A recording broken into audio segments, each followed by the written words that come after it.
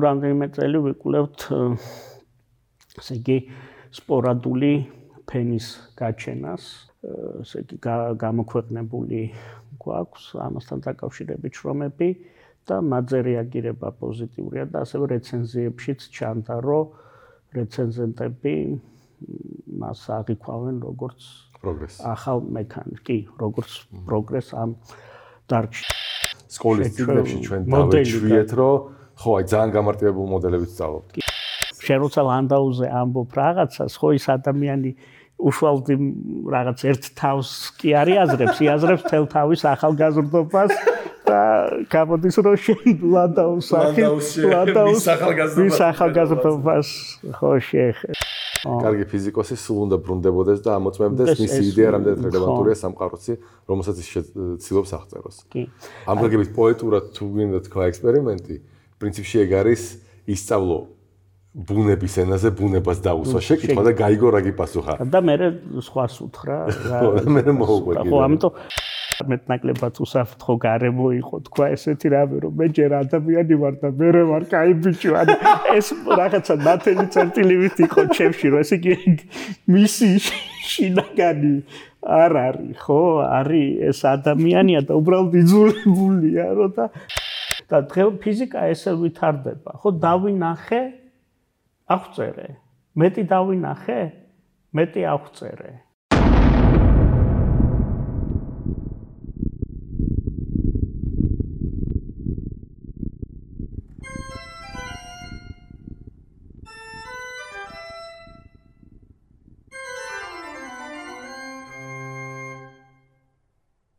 გამარჯობა, ეთერში არის მეცნიერება ყველასათვის, სამეცნიერო გასახსენებელი პოდკასტი ქართულ ენაზე. ეს ძალიან მნიშვნელოვანია, იმიტომ რომ შეიძლება ეს აღნიშნეთ მას შემდეგ, რაც ქართულად დავიწყეთ ლაპარაკი. არა, უბრალოდ შეიძლება ჩემთვის არის ეს მნიშვნელოვანი, იმიტომ რომ მე თავის დროზე მქონდა არჩევანი რომელ ენაზე დავიწყო. საერთოდ ეს პოდკასტი. ხო. და გადავწყვიტე რომ ქართულად ეს ანუ შენ როცა მისალმებაში ამას განმარტავ თვლი რომ შეიძლება ქართულად მიესალმო და სხვა ენაზე გააგრძელო. არა, მე მაგას უფრო იმიტომ ამბობ, რომ სამეცნიერო გასახსენებელი პოდკასტი ბევრია, მაგრამ ქართული სამეცნიერო გასახსენებელი პოდკასტი ცოტა. ხო. შენის კი არ თქვი რომ ახლა ქართულად ვილაპარაკებთ. თქვი რომ ეს არის ჩვენი ეს. ხაზი გაუსვი შენი პოდკასტის უნიკალურობას. კი. ხო. ეს არის პირველი სამეცნიერო გასახსენებელი პოდკასტი. აი ხედავთ უკვე როგორ დაიწყო ჩვენი მისალმებაშიც კი დისკუსია. დისკუსია, ხო. და დღეს ვისაუბრებთ ესეთი, ну, წარგადიანთ გიორგის, ვიტყვით რა საქმიანობს და რაში მოღვაწეობს, ასე ვთქვათ. მოღვაწეობა არ უყვარს ფართო საზოგადოებას და შეუძლია დაგვაბრალონ, რომ არ მივაშმუშაო საქმიანობა. საქმეა. კაი.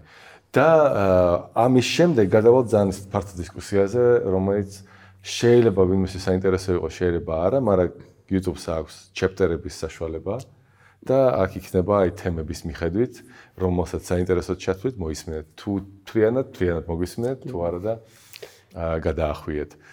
აქვე დიდი მადლობა მინდა უთხრა ყველა ჩვენ მხარდაჭერს, აქ ეკრანზე გამოჩნდება და თქვენ რომ არა, ეს პროექტი ალბათ ან შეწყდებოდა, ან გაცილებით უფრო ნაკლები ინტენსივობით გამოვიდოდა. მადლობა ჯოაშე, დავიწყოთ.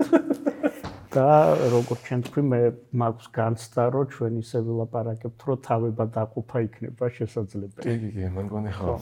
დღეს არ ვიცი რამდენად სამეცნიერო იქნება, ან გასართობი ეს ეპიზოდი, მაგრამ იმედია შემეცნებითი იქნება. კი ბატონო, ხო, წარდგენა საინტერესო იყო, ესე იგი ავტობებში დაბეჭდილებას, რომ მეცნიერი ვარ და მხიარული. რადგან არა.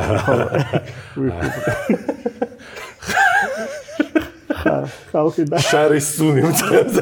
ჩვენთან დღეს სტუმრად არის გიორგი დალაქიშვილი.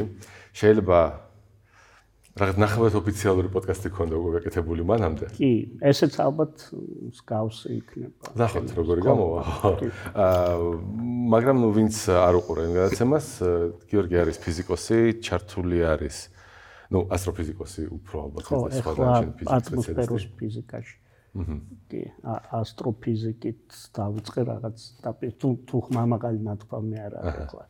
ხალხი უღებს სურათებს შავხრელებს და იქ რომ თქვა რომ ასტროფიზიკოსი ვარ შეიძლება ცოტა ხმამაღალი ნათქვამი იყოს ამ ფონზე მაგრამ კი მიმუშავია ასტროფიზიკასთან დაკავშირებულ პრობლემებზე და ეხლა ასე რომ ვთქვათ ვაგრძელებ ატმოსფეროს ფიზიკაზე მუშაობას ბოლო რამდენიმე წელია პულსარებში მუშაობდი ხო სწორად პულსარებში არა თავიდან იყო ესე რომ ვთქვათ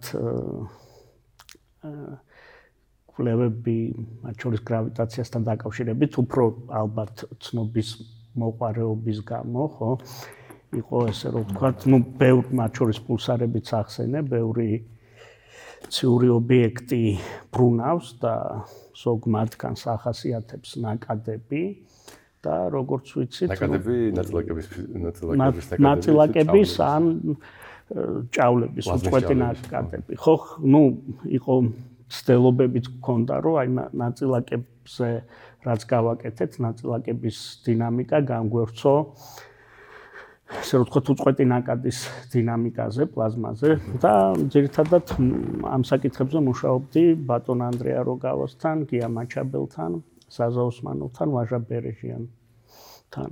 გვაქვს სტატია მათ შორის და მოკლედ თავიდან დავიწყეთ ესე რომ ვთქვათ ბრუნვის როლი აი ამ ნაწილაკებისა თუ ნაკადების დინამიკაში, ხო? თავიდან ბატონი ანდრია როგავას და ბატონი გია მაჩაბლის სტატია არის, სადაც ამ გრავიტაციის ამ ბრუნვის როლის შესწავლისას აღმოაჩინეს საინტერესო ეფექტი დაკავშირებული ზოგად ფარდობითობასთან და ესე რომ ვთქვათ თემატიკა იყო საინტერესო როგორც ცნობის მოყარეობის მხრივ, ხო, აი რა ხდება, რა ეფექტები შეიძლება გამოიწვიოს, რომელიც დაიკვირვება თუ არ დაიკვირვება და მეორე მხრივ იყო ცდილობა, რომ ამ მიგნებების გამოყენებით ახსნილიყო გარკვეული მოვლენები, ან ყოველ შემთხვევაში მომხდარიყო იმის თქმა თუ აი ამ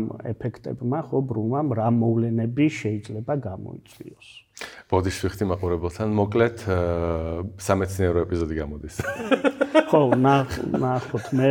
ხო. აჰა, კარგი. და მე ახლა ატმოსფეროს ფიზიკაზეც ვიცი. ატმოსფეროს ფიზიკაში მაშინ ხო რა კი, ახლა ჩვენ ბატონ ესე გოდერძი დიდებულიძესთან, მაია თოდუასთან და კიდე ერთ სტუდენტი ყავს, ამჯერად ლექსოტორიაშვილია. რამდენიმე წელი ვიკვლევთ ესე იგი სპორადული ფენის გაჩენას, ხო? დაახლოებით 80-120 კილომეტრზე ჩდება, დიახ. ეს არის ფენა, რომელიც ესე იგი შედგება იონებისგან, ხო, და თქვათ ჩდება პერიოდულად სპორადული, ამიტომ ქვია, ცხოვრობს თქვათ 1 საათი ან რამე, არის ძალიან ვიწრო, ძალიან კრივია, სიმკვრივე დიდია იონებისა და ამ ფენის წარმოქმნა, ესე იგი, გავლენას ახდენს, ესე ზოგადად რო ვთქვათ, საკომუნიკაციო საშუალებებზე, ხო, ელექტრონულ საშუალებებზე, რადიო გადამცემებზე. ისინი ხო, ოკეი. ანუ ხმაურს და რაღაც პრობლემებს უქმნის, ინტერფერენცია. ხელს უშლის გავრცელებას, ხო, შეიძლება ასე რომ ვთქვათ, შეუცვალოს მიმართულება, ან ასე შემდეგ. და ჩვენი მან საინტერესო რაც გონია, აი ამ ჯგუფის მუშაობაში, რომ ესეთი უნივერსალური თეორია ამ ფენის წარმოქმნის არ იყო და ჩვენ გვაქვს პრეტენზია, რომ ჩვენ ესე იგი შევიმუშავეთ ამის აღწერი მექანიზმი, მისი წარმოქმნის ეს მექანიზმი იძლევა საშუალებას, წინა ესე რომ ვთქვათ აღწერი მექანიზმებისგან, ან ერთი მექანიზმი იყო ეგრეთ წოდებული შეარი და ამას ვიტყვი მეტნაკლები დაწურლებითობით, ხო? და ჩვენი მექანიზმი, ჩვენ თუ ესე იგი დაკვირვებებით კიდევ უფრო გამყარდა, ის იძლევა საშუალებას ვიწინასწარმეტყველოთ მისი ლოკაცია ამ ფენის და ესე რომ ვთქვათ წარმოქმნის, დრო და რამდენ ხანს იქნება, ხო? მოგეთ უბრალოდ წარმოდგენები გექნება, მაშინ ეს ფენა როგორ ევოლუციას განიცდის. გვექნება, უბრალოდ უფროც მიესადაგება, მაგრამ საქმე იმაშია, რომ წინა მექანიზმები არ იძლეოდნენ პროგნოზირების საშუალებას. ხო ეს ფენა ჩდება, იმიტომ რომ გვაქვს გარკვეული ტიპის ნაკადები ამ რეგიონში, ქარები, ნეიტრალების ქარები და ნეიტრალების ქარების ურთიერთქმედებით იონებთან ეს ფენა წარმოიქმნებოდა და ეს შეარ მექანიზმი გულისხმობს, რომ უნდა გქონდეს ქარი წანაცვლებით, ანუ სხვადასხვა სიმაღლეზე სხვადასხვა სიჩქარე უნდა გქონდეს და შესაბამისად სხვადასხვა და ასევე მაგნიტური როლს აქვს მნიშვნელობა და სხვადასხვა ადგილას თუ სხვადასხვანაირად მოძრაობენ იონები შეიძლება გამოიწვიონ შეკუმშვას, შემკრივება ამის. მაგრამ დაკვირვებებმა აჩვენა, რომ ყოველთვის სადაც ქარს აქვს შეარი არ ჩდება, შეიძლება შეარი ქონდეს და არ გაჩნდეს და შეიძლება ქარს არ ქონდეს შეარი და გაჩნდეს არის ესეთი დაკვირვება. შეარი ეს სახელი არის ამ იონიზაციის? წანაცვლება, დინების ნაირსახეობის იონური, ხო, სადღაც ქარი უნდა იცვლიდეს მიმართულებას. აი პირობითად რო ავიღოთ, ვთქვათ, კოორდინატის პროპორციული ნოუში სიჩქარე რომ იყოს სიმაღლეზე დამოკიდებული z კოორდინატის პროპორციულად პირობით ნოუში იქნება 0, ხო, ზევით იქნება დადებითი, ქვევით უარყოფითი ეს სიჩქარე, ანუ სხვადასხვა სიმაღლეზე სხვადასხვა მიმართულებით შეიძლება მოძრაობდნენ, ხო? და ჩვენ ესე რო ვთქვათ, მივაგენით, ხო, რიცხვით გამოთვლები გვაქვს, რომლითაც ვამოდელირებთ ამ ფორმირებას და მივაგენით იმას, რომ გარდა თვითონ ქარის პარამეტრებისა, მნიშვნელოვანია, ესე იგი, ატმოსფეროს სტრუქტურა, ანუ აი ამ რეგიონში სხვადასხვა ელემენტების განაწილება, როგორია? კი, როგორ არის შემადგენლობა, კი, კონცენტრაციები როგორ არის სიმაღლეებზე დამოკიდებული, ეს განსაზღვრავს, ესე იგი, ნეიტრალების იონებთან დაჯახების ხასიათს, ესე რომ ვთქვათ, ხო, ანუ აქაც სხვადასხვა სიმაღლეზე ეს ხასიათი სხვადასხვანაირია, ხო, და შესაბამისად ეს ნეიტრალები სხვადასხვანაირად ზემოქმედებენ ამ იონებზე და წარმოქმნიან და შეუძლიათ წარმოქმნან სპორადული ფენა. აქვე მინდა თქვა, რომ ჩვენ ესე რომ ვთქვათ, სითამამეს თუ ოპტიმიზმს იმისას რომ ვთქვათ, რომ ეს ახალი თეორია გვაძლევს ისიც, რომ ესე იგი გამოქვეყნებული გვაქვს ამასთან დაკავშირებით შრომები და მათზე რეაგირება პოზიტიურია და ასევე რეცენზიებშიც ჩანდა, რომ რეცენზენტები მას აღიქვამენ როგორც პროგრესს. ახალ მექანიზმს, კი, როგორც პროგრესს ამ დარგში და იმედია ეს მისი ცნობადობა და აღიარება გაიზრდება ამ სიტყვის კარგი გაგებით, არა ამ პარტაუნული, რომ მართლაც კარგი რამე იქნება.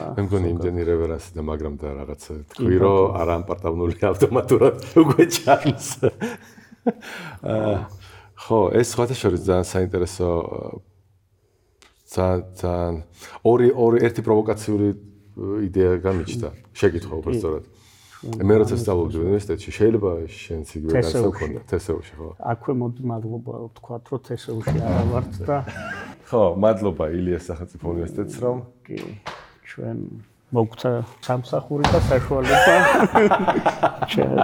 ხო, დიდი მადლობა ილიას უნივერსიტეტს, რომ მოგცა ეს საშუალება, რომ ჩემი პარტიზანული ამ სიტყვის კარგი გაგებით, ხო? როგორც ინგლისურად ამბობენ, გორილა პოდკასტი და გორილა, ხო, პარტიზანულის კარგაგებას აღნიშნა სჭირდება, რომ ამერიკაში ხშირად ხმარობენ ამ სიტყვას ბიპარტიზან ან პარტიზან, რაც გულისხმობს პარტიულ დაყოფას და ერთ-ერთ ტელევიზიაში ქართულში თარგმნეს, რომ ბაიდენი ამბობს, რომ კანონი მიღებული იყო პარტიზანული წესით. ამიტომ ეს დაბრუნება ჩდება. მოკეთ, ჩემი სამზარეულოს სტუდიიდან გადანაცვლი ცოტა უფრო ადეკვატურ სივრცეში. მაგრამ ეს არ ცვლის იმ გარემოებას, რომ ჯუანშერი არის მასპინძელი, მაშინ ორმაგად იყო მასპინძელი წინა პოდკასტში. ხო, მოგეთ ისა, რაზე მინდა თქვა, ესე იგი თესეულში ის ბაკალავრი როცა ვიყავი, ყოველ შემთხვევაში ეს არის 2000-იანი წლები. მაშინ იყო რაღაცნაირი სტიგმა, რომ აი თუ ვიყავი კარგი ფიზიკოსი, მიდიხარ თეორიულ ფიზიკაში, არავითარი წაბილწვა არა გაქვს ესეთი უფრო გამოყენებული. ხო, მერკანტილიზმად. კი, და აი გეოფიზიკაც ითვლებოდა ისე რა დარგად და ეს ჩვენი განათლების სისტემის ბრალი იყო, მაშინ როგორ ფიქრობთ თუ ეს ის შეკითხვაა, რომელზეც ამბობენ ხოლმე მადლობა ამ შეკითხვისთვის. კაი, ამდენ როერას ნოაკეთებ მაინც პარტიზანულ პოდკასტში, ანუ ცოტა უფრო strict to the point უნდა ხარ. და კამუფლაჟია, მასკირობ, შენ ხო გინახია ნამდვილ პარტიზანების ჩანაწერები, სადაც ცდილობენ წარდგნენ როგორც ესე იგი რესპექტაბელური ადამიანები, რომელთანაც ლაპარაკი შეიძლება, ხო, ჩვენც ჩვენც გლებმა ჩავიცვათ, ხო, ტყავი იმის რა ქვია, ბატკნის და კი ბატონო. ხო, ეგ საინტერესო მიდგომა იყო და როგორც შენ თქვი, დისკრიმინაციული, ხო თუ მომეჩვენა ეგ. ხო, ანუ მე დამჩეკიდებ, მე მაგას ვერ ვწვი ახლა, ანუ ხო, რაც ძალიან კარგია და ძალიან ესე როგორ ვთქვა, კარგი საქმეა პირველ რიგში აი ახალი თაობისთვის, რომ მათ ესე იგი არ დაეუფლოთ, არ განიცადონ იგივე, რაც ბევრ ჩვენ კურსელს გაუწია. ახლა ჩვენ მაგალითზე ვიტყვი, ხო შეიძლება შენ მაგალითიც ვახსენო რა. კი, მე თვითონ გიცნო. ხო ჩვენ ესე იგი ერთის მხრივ მე ნუ ჩვენი სამუშაოდან გამომდინარე ჩვენ მიდრეკილები ვიყავით ამ თეორიისკენ, ხო შეიძლება იქიდან გამომდინარე, რომ თქვათ იგივე ფიზმატ სკოლებში სწავლობდით, გვიწევდა ურთიერთობა აი ამ ოლიმპიადებთან და ასე შემდეგ, სადაც მეტი წილი მოდიოდა თეორიაზე, ხო, თეორიულ ცოდნაზე და თეორიული ცოდნის გამოვლინების უნარებზე, ხო, ამიტომ ჩვენ ეს მიდრეკილება თავიდანვე შეიძლება ცოტა შეგერთები, ანუ კი ბატონო, ისე თქმა მინდა. ხო, და მაგალითად ჩემ თავზე ამ მიდრეკილების გამო დისკრიმინაციას ისე ვერ გრძნობდი და აი ეს მიდგომა დიდად დამთქმულად არ ჩანდა. თუმცა დამთქმულია და ამას გავადგრძელებდი. მისაღები იყო სავით. ანუ პრობლემას არ იწვევდა შინაგანად. პრობლემას არ ჩდებოდა როგორც პრობლემა პირადად ჩემ ცხოვრებაში. ხო, აი როცა ამბობდნენ, რომ აი ჩვენ თეორეტიკოსები, ხო, ნუ პრინციპში სიამაყის რაღაცის გეუფრება, რომ მეც თეორეტიკოსი ვარ და ამიტომ ხო, ანუ მე არ მიშდებოდა გაჩნდა, რომ აი მე რო არ ყოფილიყავი თეორეტიკო, უბრალოდ აი ამ მიდრეკილების, ხო, ესე დაწყებული ესე სკოლიდან. და ეს ეთქვა, ხო, მაშინ ეს ჩემზე ძალიან დამთქმულად იმოქმედებდა და კიდევ მქონდა რეპლიკა თუ მე მქონდა უფრო იმაზე რომ მაინც გასაგები რო გახდეს კონტექსტში, ანუ არის ორი ტიპის შეჯიბრი, რომელსაც მაშინ მონაწილეობდით. მაგაზე მინდოდა უბრალოდ მე თქვა, ახლა ჩვენ ძალიან კონტექსტში ვართ, იმიტომ რომ მეც და გიორგი ჩართული ვიყავით მომზადების ეტაპებზეც და ნაწილ-ნაწილ ანუ ტურნირზეც და ტურნირზეც გეტყვი იგივე კონტექსტში. ანუ ხო, აი ვიტყვი, ორი წუთის ვიტყვი. ესე იგი, არსებობს მოკლედ ეს ფიზიკის ოლიმპიადები, რომლებიც პრინციპში არის რასად როდის ოღონდ ფიზიკოსებისთვის მე რომ მკითხო. იმიტომ რომ შენ წინასწარ ამოხსნად ამოცანებს გაძლევენ, შენ უკვე იცი რომ ეს არის პაზლი, რომელიც უნდა ააწყო, აი იმ პირობიდან რაც მოგცეს, იქიდან უნდა პასუხი გამოიყვანო და პრინციპში ეს აზარტი არის ამაში, მაგრამ ძალიან დიდ პროფესიულ დეფორმაციას იღებ, განსაკუთრებით მე მივიღე მაგალითად ჩემზე ის რომ რადგანაც ეს მიყვარდა, ამიტომ გამიჩნდა ესეთი შეგრძნება, რომ ყველა ამოცანას ესე უნდა მიუდგერო, იხსნება და ყველა იხსნება, ყველას მე თვითონაც ამოხსნი, პასუხებში არ ჩავიხედები, სხვების სტატიებს არ გავარჩევ და რაღაცა ესეთი ძალიან დიდ ხანს, ძალიან თულად მიდიოდა ჩემთვის ის პროცესი, რომ ეს ხვების სტატიებიც უნდა გავარჩიო და არა მარტო მაგას შეიძლება ვერ გაუმკლავდე და ეგრეც არ არის, რომ ამოხსნა და შეიძლება ვერც ამოხსნა. და შეიძლება არც არსებობდეს. ამონას შეიძლება ცუდად დასმული ამოცანაა, ხო?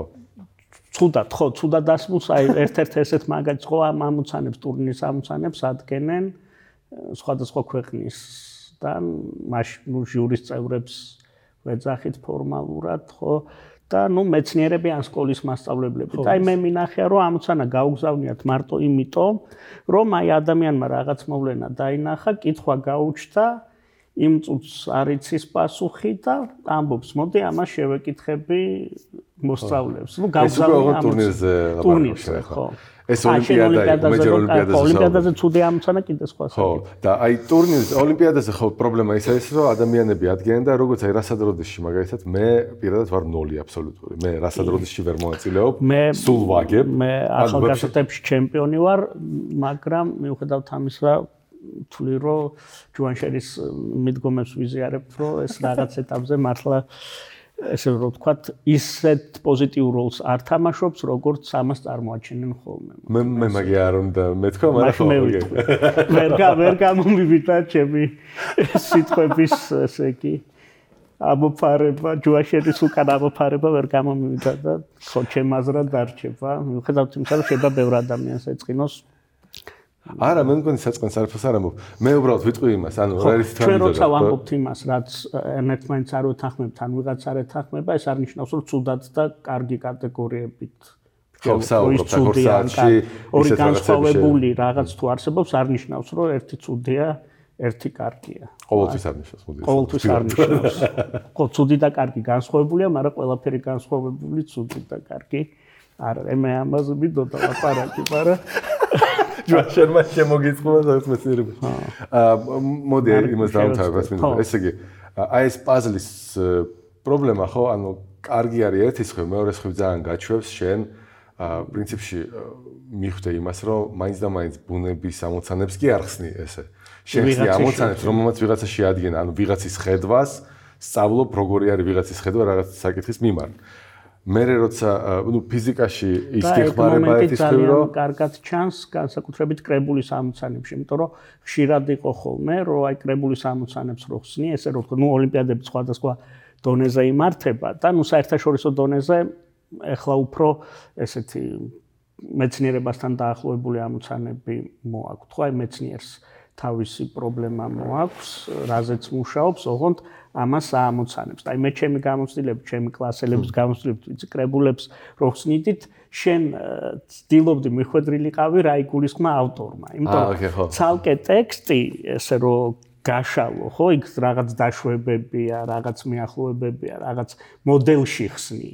ამ ამოცანას, ხო და რა მოდელი შემოგთავაზეს, ეს უკვე ავტორზეა დამოკიდებული, იმიტომ რომ იგივე მონაცემებით, იგივე შეკითხვა სხვა სიტუაციაში შეიძლება სულ სხვანაირ ამოხსნას მოითხოვდეს. ეს პირველად როდის გამიჩნდა, იცი, ის შეგრძნება, რომ არ მესმის რაშია პრობლემა და მეგონა, რომ იყო ესეთი მეცნიერი ზურაბ ადამიანი, შეიძლება ეხლაც არის. სოხუმის უნივერსიტეტში შევხვდი ერთხელ.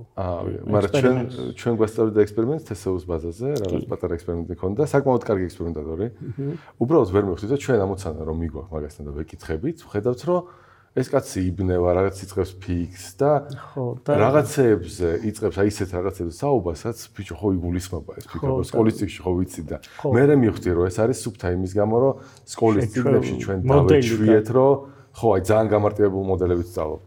ანუ მაგალითად ჩემი ერთი მეგობარი არის ელექტრონიკაში არემონტებს რაღაცებს და ამბობს რომ ბიჭო ესენია არაფერი არ მუშაობს. ხო.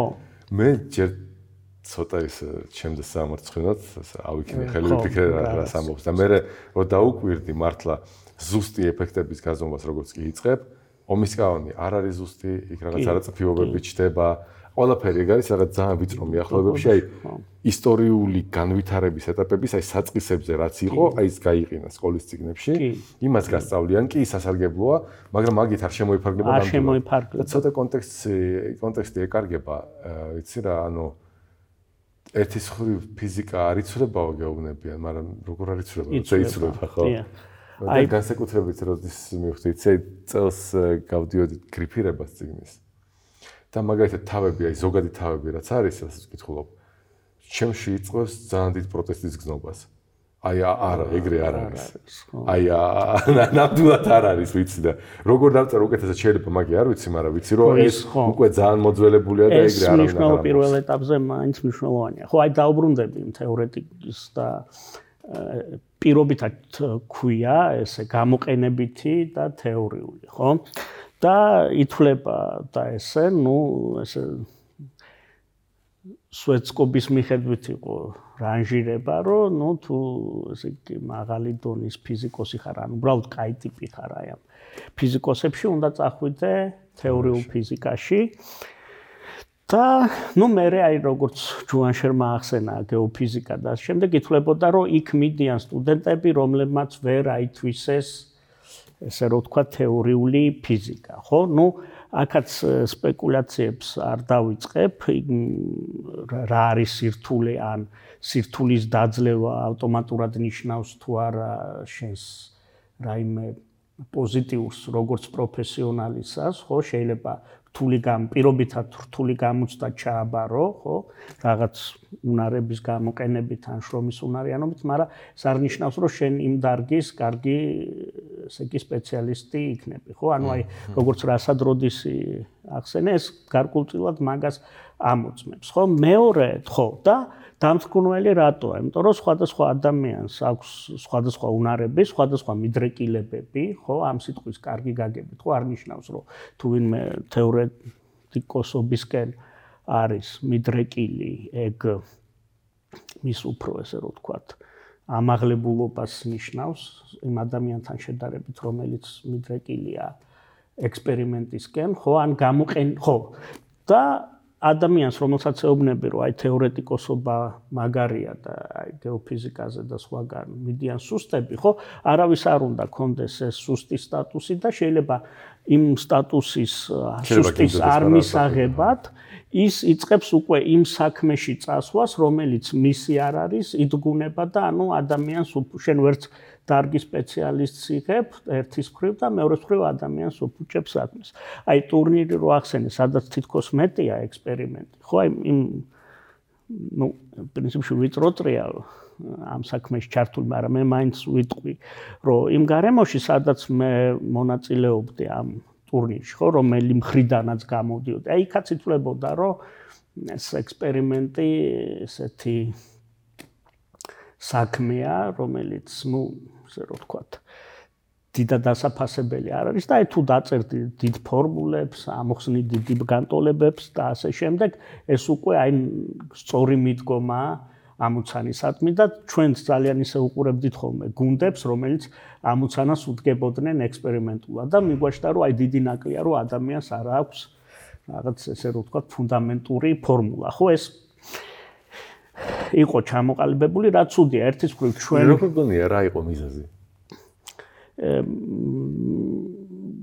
ჯერ თქვენ მას დავასრულებ თუ ხენაღები არ ხო და მეორე რაც უჩენდა რა ხო მიზეზი ერთ-ერთი შეიძლება იყოს ეგეთი რომ ექსპერიმენტატორად ითვლებოდა ადამიანი რომელსაც არ ჭირდება ესე რომ ვთქვათ რაიმე ხო უბრალოდ ჩხირკედელაობს ხო მას არ ჭირდება არც დაფიქრება არც დასკვნის გაკეთება ხო არც ჭირდება და შესაბამისად არ შეუძლია და ეს იყო ცუდი რომ აი ექსპერიმენტი უშუალოდ უკავშირდებოდა ჩხირკედელაობას რაც ასე არ არის ხო მეცნიერებაში თუმეტეს და ზოგადად ნებისმიერ პრაქტიკული გზით მიღებული ცოდნა მოითხოვს იგივენაირ უნარს ესე რომ ვთქვა დასკვნების კეთებისა როგორც თეორიულად და მეორე თეორეტიკოსები, თეორეტიკოსთა ექსპერიმენტატორებისთვის ეს იყო, რომ აი თეორეტიკოსებმა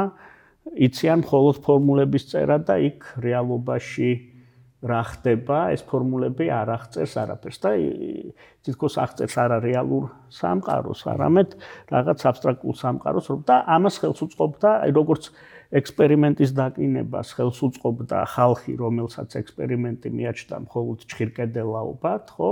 ისე აი ამ ხიჩატეხილობას ხელს უწყობდა ხალხი, რომელსაც თეორია მიაჩნდა არა რაიმის აღმწერად, ხო? არამედ უბრალოდ მისი თვითმიზანად. კი, ფანტაზიის გამოვლინებად. ხო, აი ერთ-ერთ გადაცემაში, ერთ-ერთ ჩვენს ნაცნობზე თქვენს მისმა მეგობარმა თქვა შეიძლება დამახინჯებულად გაიგო მისგან რომ თითქოს აი თეორეტიკოსი ამბობს რომ აი ჩემი ფორმულები რას აღწერენ ეს დაიკურვება თუ არა მე არ მაინტერესებს თავარია ის მაძლევდეს ლამა შედეგს ხო შეიძლება ის სხვა კონტექსტში იყო მაგრამ თეორიული თეორია იმის თეორია რომ რაღაცას აღწერს ანუ ჩვენ თეორიას ვეძახით სწორს და სამართლიანს რატო იმიტომ რომ მან რაღაცა აღწერა, ხო? იგივე ხო ზოგ შეიძლება თქვას მათემატიკის მაგალითები მოიყვანოს, რომ იქ კი იქნება ბევრი თეორია, მაგრამ ის თეორიები შემოდის პრაქტიკაში, ხო, როცა ხდება რაიმე ახალი კავშირების დაკურვება ან აღმოჩენა. ხო, აი იგივე აი ატმოსფეროს ფიზიკაზე მის თქმა მინდა, რომ შენ გჭირდება თეორიული ცოდნა, ხო? იმისთვის რომ აღწერო, რასაც აკვირდები, ხო? ნუ სუფთა პრაგმატულად, ხო, იგივე CERN-ი ჩემი აზრით ეს არის ექსპერიმენტი, რომელიც შეიქმნა ყველაზე თეორიული დარგისთვის, ხო, კვანტური ფიზიკისთვის, ხო? ნუ ნაწილაკების ხო, ველისმეტური თეორიისთვის ალბათ. კი ბატონო, და აი ეს მიზეზს რო ამბობ, მაგას მე მგონი სოციალური მიზეზებიც აქვს, რომ ამ იმაზე რაღაც ახლა მომივიდა თავში, რომ წიგს რო დახედო, რითიც გვასწავლიდნენ პრინციპში. დიდი ექსპერიმენტატორის შედეგებიც, ხო? ხო. იქ არის აღწერილი, აი კი თითქოს გალილეო ატარებს ექსპერიმენტებს. მაგრამ მთელი სირთულე არის ის თითქოს, აი ის სირთულე როგორც სინქრონიზაცია, აი ვაფშე საერთოდ არ არის. მე უნდა ეძებო ცალკე რომ თურმე სპეციალური ისენი აქვს რაღაც მეც როგორ თქვა state of art-ის დონეზე აქვს აყვანილი რომ ეს ზანზალაკები თანაბარ მანძილებზე დააყენა, ხმით ეცელა სინქრონიზაციას ჩამკეტი მექანიზმები მოიფიქრა და ეს ყველაფერი გადაგდებულია და არის პირდაპირ შედეგი. ანუ შენ ესეთი ფორმულირება აქვს, რომ შენ ექსპერიმენტის მთელი მიზანი იყო დაეწერა თეორია. ხო. და ეს არის მაგის მონაპოვარი. კი ერთის ხრივ, მაგრამ მეორეს ხრივ ის რომ შეძლო და ეს მონაპოვარი მივიღეთ რითი, რომ ამ დაკვირვებით შეძლო დასკვნების გაკეთება. ხო, აი მე სინამდვილეში არის ხო რაღაცა ეგეთი მაგის. ხო, კი, ციგნები მართლა ეგრე. განსაკუთრებით ლანდაუს ციგნი განსაკუთრებით რო არის. ხო, მე არ მიყვარს ხოლმე ესე დაკონკრეტება რატო, იმიტომ რომ შეიძლება ცუდად მე კონკრეტულად რაც წავიკითხე, მაგრამ ის ხო, იმიტომ რომ ბევრ ადამიანს ამ ციგნებთან აქვს სხვა ასოციაციები და სხვა სენტიმენტები, ანუ შენ როცა ლანდაუზე ამბობ რაღაცას, ხო ის ადამიანი უშუალოდ რაღაც ერთ თავს კი არ იაზრებს, იაზრებს თელ თავის ახალგაზრდობას და გამოდის რომ შენ ლანდაუსში მის ახალგაზრდობას გადავლაცნობს. ხო, მე ხალხი მქონდა იცი რაში, ანუ როცა წავედ თეორიულ ფიზიკაში, თეორიული ფიზიკიდან ექსპერიმენტში, უთხრე რომ ნუ ხო ხვდებით, მე მგონია რომ ეს ყველა ხდება რომ აფიქრობს ყოველ შემთხვევაში. მე საუბრობ ესე და ის ასაკოვანი ფიზიკოსი იყო და უთხრე რომ თქვენ ხო ხვდებით რომ ახლა ჩემი ხელმძღვანელი თეორიული ფიზიკის პრინც არის, ნუ იმაში ნაწილაკების თეორიაში. ის ამ CERN-ს ამაჩქარებას უყურებს როგორც უბრალოდ მანქანას, რომელიც გაუგებარი არის ის აშენს, იმიტომ რომ მისი მთელი სილამაზე თეორიაა რა ისეც და მაგას ეჭვიც არ ეპარება, რომ ის თქვა ხიქს აღმოაჩენ, იმიტომ რომ ნუ ამაში ნაწინასწარმეტყველებია სწორად. ბიჭო, კინაღა ცრემლი დავინახე იმის იმაზე, რომ აი ეგეთი მიდგომით როგორ შეიძლება ფიზიკას შეეხო, რომ ექსპერიმენტი არის სინამდვილეში ის, რასაც დგას ეს ყველაფერი და ორივე დეფორმირებული წარმოდგენაა მაგას ხედავ. რომ ორივე რაღაცნაირად ერთმანეთთან კავშირის არ არის დანახული რა ექსპერიმენტის და რაღაც იმას ვერხებ რომ მაინც ყველა იმაში მოდელში ხარ. ყველა ნაწილში მაინც მოდელში ხარ. ექსპერიმენტატორებში კიდე ცალკე მოდელებში არიან. ანუ არ ვიცი. ეს ჩატეხილობარი და ჩემი აზრით ეგ აი როგორც წეგამ თქვი ამ აფერხებს ახალგაზრდებს შეიძლება არასწორი გზით წაიყვანოს ან საერთოდ ამოაგდოს ფიზიკიდან. ხო, ამიტომ მე აი სტუდენტებს ვეუბნები ხოლმე რომ ყველა უნარით თუ და ცოდნით, ხო, საბაზისო ცოდნით შენ შეიძლება აკეთო სასარგებლო და მნიშვნელოვანი საქმე, ხო? შეიძლება რაღაც ცოდნა არ დაგჭირდეს, ხო, პირობითად ესე რომ ნუ განსაკუთრებით საწყის ეტაპებზეა ხოლმე, რომ ინტეგრალიდან ჭირდება, არ მჭირდება. შეიძლება გააკეთო მნიშვნელოვანი საქმე, ისე რომ პირობითად ინტეგრალი არ დაგჭირდეს. ხო, ასევე შეიძლება ვერ გააკეთო. ვერაფერი, იმიტომ რომ ინტეგრალი ვერ დათვალე. ხო, გააჩნია რა საქმეს აკეთებ. ხო, ეს არ განსაზღვრავს საქმის სასარგებლობას და მნიშვნელობას და თუ ხო და ჩვენ არ ვიცი ეს იდეოლოგიური იყო თუ რა ესე კვლევარჩა არ გამიკეთე, მაგრამ შეიძლება იყო იდეოლოგიური რომ გამოყენებითობა რაღაც კავშირში იყო ეძახდნენ ჩვენთვის ვთქვათ რა მერკანტილიზმთან თუ ყოფიერებასთან, ესე იგი რაც უფრო ახლოს ხარ ყოფიერებისთან, ყოფითობასთან, ეს საქმე უფრო ნაკლებ მნიშვნელოვანია ვიდრე აბსტრაქტული საქმე. ხო, ეს ჩემი აზრით რაღაც ტიპის იდეოლოგიის იყო და სოციალური ის რომ ადამიანს რაღაცნაირად უნდა გრადაციაში იყოს რაღაც სიმაღლეზე, სხვაზე მაღლა და იგონებს ანუ მე რაც უფრო მეტი დრო გადაცმით უფრო ხვდები რომ აი ამას პირად აი ამ პირადულ რაღაც ნაწილს დიდი როლი ეკავა და მაგრამ ისიც მგონია რომ ობიექტურად როცა დაიწყო დაშლა კავშირმა იქ მივხვდი რომ მაგათი დიდი ლაბორატორიები რაც იყო TSU-ში პლაზმის ფიზიკას ჰქონდა ძლიერი ჰქონდა ბირთვულ ფიზიკას იმიტომ რომ საბჭოთა დროს ბევრი ისხმებოდა მან ფული ანუ რასაც ვუყურებდი რაოდენობა ვთქვათ წიგნების ბირთვულ ფიზიკაზე რაც იყო ჩვენ ფაკულტეტზე ფიზიკის იმიტომ იყო დიდი რომ აი ყველა დღეს არა ხვალ მოიგონებთ დაკამაგდეთ და გადავწყვეტ სოფლიო პრობლემებს და ამისთვის პლაზმის ფიზიკა უნდა გქონდეს და ისხმება ეს ფული რადიოფიზიკოსები ეთყობა ერთი პერიოდი იყვნენ ძალიან დაფინანსებულები იმის გამო რომ სამხედრო კათედრა ჰქონდა ძლიერი და სვიაზისტები გამოდიოდნენ მეკავშირეები ხო ჩვენ ვართ რეზერვის სვიაზისტები ხო ანუ რაციასთან მუშაობა და ეს რაღაცები გასწავლეთ. ჩვენ დროს იყო, აი ხლა კვოტები იყო დაფინანსების მთელი საბჭოთა კავშირიდან. ამიტომ ეს ნაწილი ეთყობა რომ დაიშალა, დარჩა მარტო პასტა ფურცელი. ხო, ნუ მან ცდილობს მეცნიერებაში ალბათ დარჩა აი ესეთი უფრო მოთეორეტიკოსო ხალხი, რომელსაც არ ჭირდებოდა ეს დიდი დაფინანსება ექსპერიმენტის პროცესით. მე ესე მგონია რადგან აი ეგეთი შტაბი-წირება შემექმნა. ხო, მაგრამ ეს ინფრასტრუქტურას ჭირდება ფული, ანუ რჩენა. ხო, მაგრამ ეს იმ თაობიდან მოდის, ეს დაყოფა, ესე რომ ვთქვათ, მაღალი უნდა დაბალდონეთ, რომლის დროსაც ეს ექსპერიმენტები არსებობდა, ანუ უკვე იყო შემძახი და 90-იანებში. მე მეგონა 90-იანებში გამწვავდა არა, 90-იანებში არ ჩამოყალიბებულა და სხვა ვთქვათ მაგრამ რაღაც ის არის ხო აი სოციალურს რას ვეძახი რომ აჯიბრებ ჩვენთან ბევრ რამეში ხდება ხო აი ტანსაცმელში ან რამეში ეგრევე იწყება გარჩევა რომელი უფრო რაღაც მაგარი ტიპია რომ და შეიძლება ეს საერთოდ არ იყოს კავშირში რამესთან ხო იგივე იყო ეს რაც შეიძლება აჯიბრებ რომ თეორეტიკოსმა რო იფიქროს მაგარია უნდა მეტი იმუშაოს იმან რო იფიქროს მაგარია ანუ მოკლედ არა ჯანსაღი იყო ამაზე არის თუ ასეთი მიდგომები კიდე არსებობს მოკლედ ეგ არა ჯანსაღია და რა ვიცი მეცნიერების დღეს ის კიდე უნივერსიტეტების დეფორმაციაზეც ვიტყოდი რომ რაღაც კათედრები ძლიერი იყო ობიექტურად თქვათ რამოდენიმე ერთად მომუშავე კოლეგა თუ ყავს ეგ ერთია და თქვათ მარტო თუ აკეთებს იმ ლაბორატორიაში დარჩა და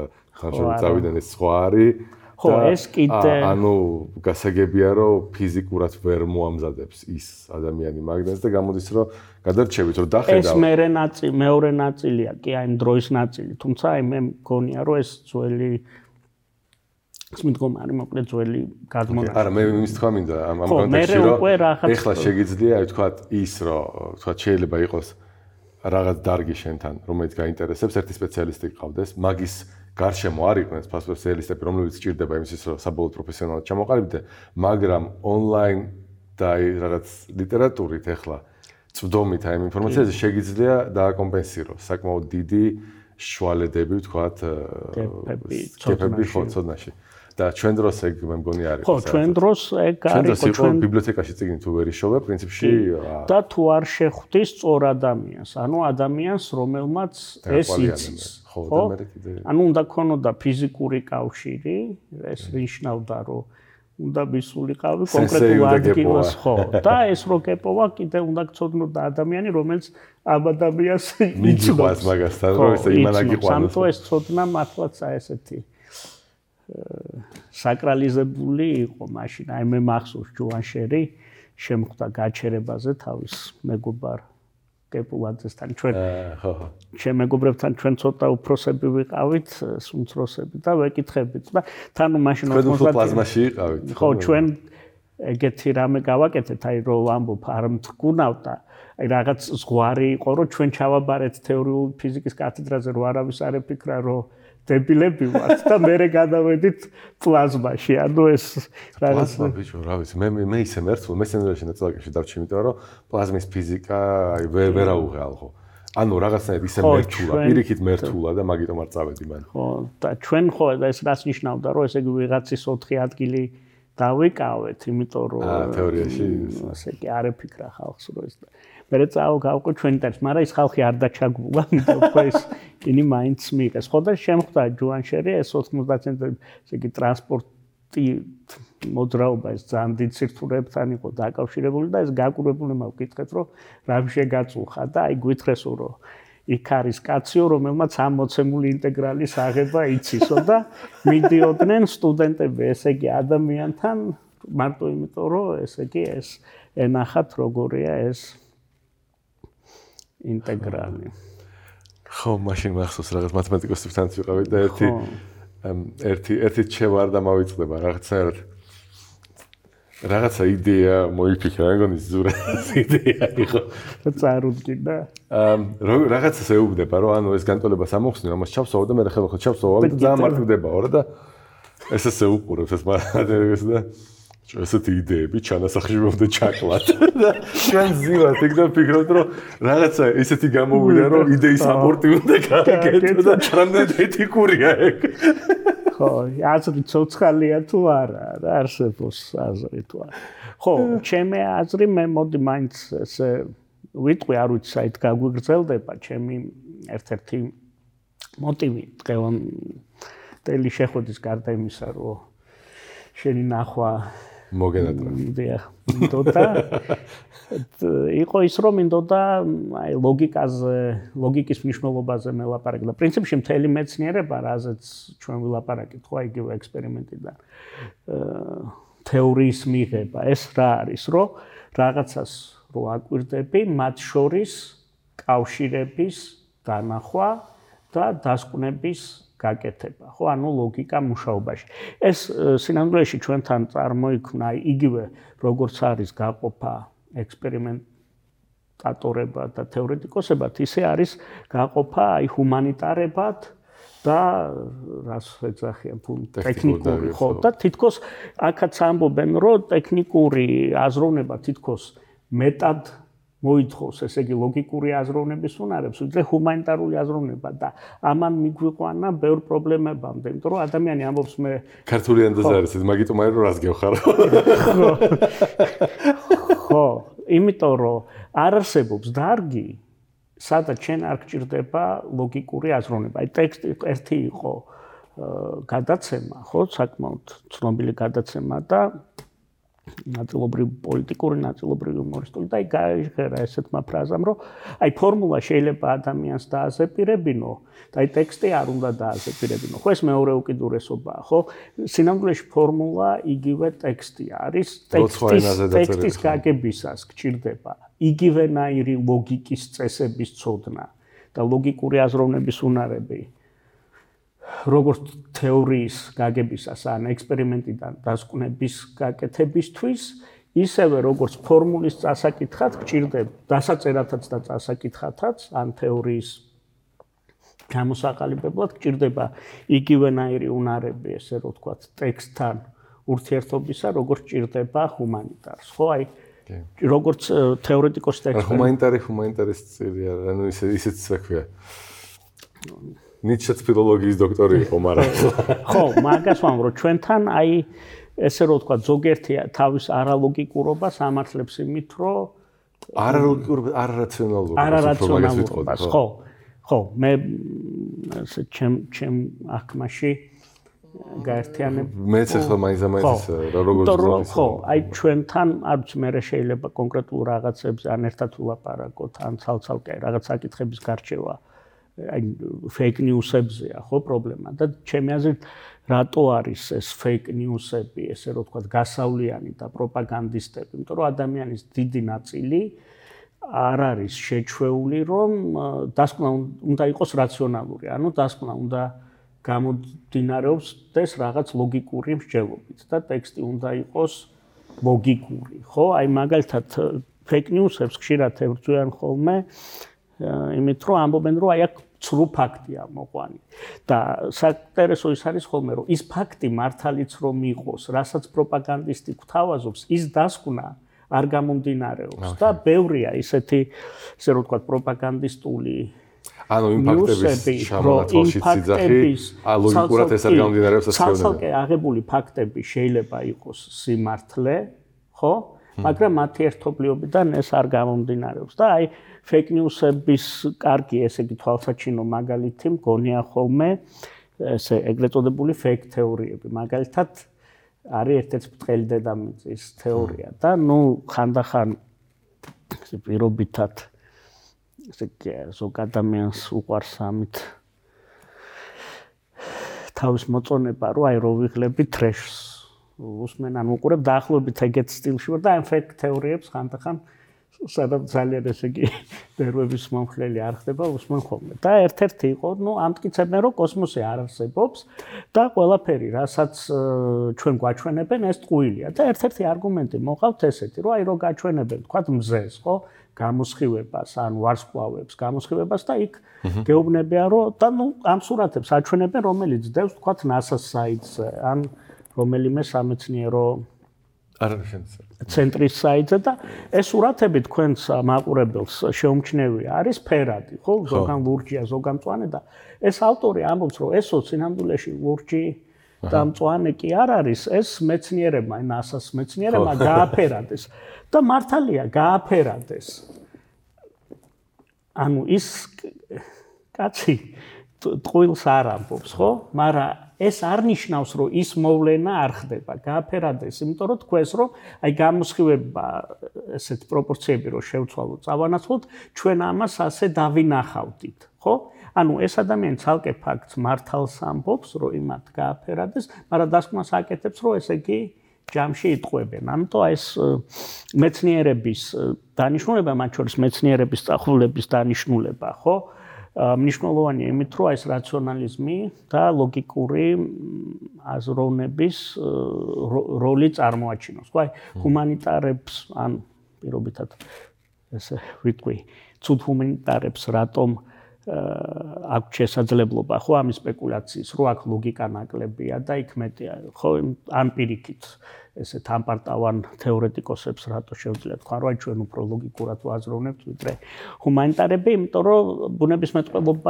ბუნებისმეტყველებაში, აი თუ წიგნი კარგად არის შედგენილი, იქ უბრალოდ კარგად ჩანს, როგორ არის ეს ლოგიკური კავშირები დაწერილი. ანუ მთელი ამბავი მაგაზია, ხო? ხოლო აი თქვათ ლიტერატურაში იქ ბევრი ასპექტია, ხო არის.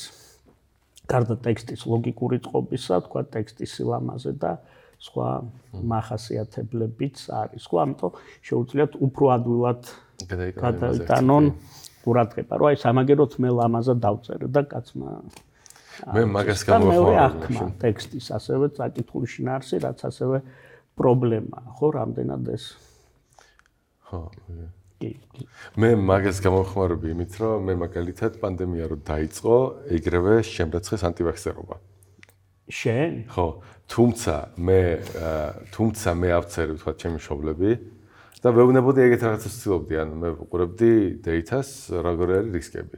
კი ბატონო. და ვუყურებ რომ თქვა ჩემ ასაკოვან ჯგუფში ვეუბნები რომ რისკი არის რა ვიცი 100 ჯერ უფრო დაბალი, ვიდრე მამაჩემის და ბიძაშემის ასაკოვან ჯგუფში. ამიტომ მე ვთვლი რომ მე შემიძლია ახლა არა ვიცრა, დაველოდები სხვა აცრას.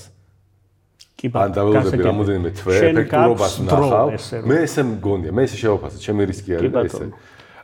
და იმათ ვთვლი რომ არა აქვს ეს დრო, იმიტომ რომ თქვათ ანუ რისკი დალოდებისა და რისკი ცუდად აცვრისა დაახლოებით ანუ გეტყვი ჩემ ანუ რასაც მე ვუყურებდი 18 წლისთან შედარებით რაც იყო აცრების ისე რა ქვია სიკვდილიანობა კოვიდისგან მაშინ იყო რაღაც 10 ჩემ შემთხვევაში იყო 20 მე მგონი და ბიძა ჩემის შემთხვევაში გამოდიოდა 1500 ერთეულები რო გადავთვალო იმის ალბათობებში ეხლა 1500 makes sense ანუ მე დავპანიკდებოდი მაგალითად რა იმიტომ რომ ეს ხო რეალურად იმას ნიშნავს რომ არათანაბრად მოკვდება 100 კაცი თუ მოკვდება კი დიდი ნაწილი იქნება ის მოხუცებში აწეული რა იმაში პიში და ჩემთან იქნება ცოტა და ამიტომ ვეუბნებოდი რომ თან მე გადავიტანე მეთქი პირველ დაღაზე მაგისაც არავის არ ჯერა ვეუბნები რომ მე ვადასტურებ იმიტომ რომ ჯუაშერს რო შევხვდი ახალი დაწყებული იყო პანდემია და აი გადაცემამდე მითხრა რომ გადატანილი აქვს და რო თქვა არჩევანი ჩემზე მომანდო ჩამეწერა. არა ხო, მაგრამ მაშინ ტესტებს არ ატარებდნენ. შვეიცარიაში მაშინ არ იყო ტესტები.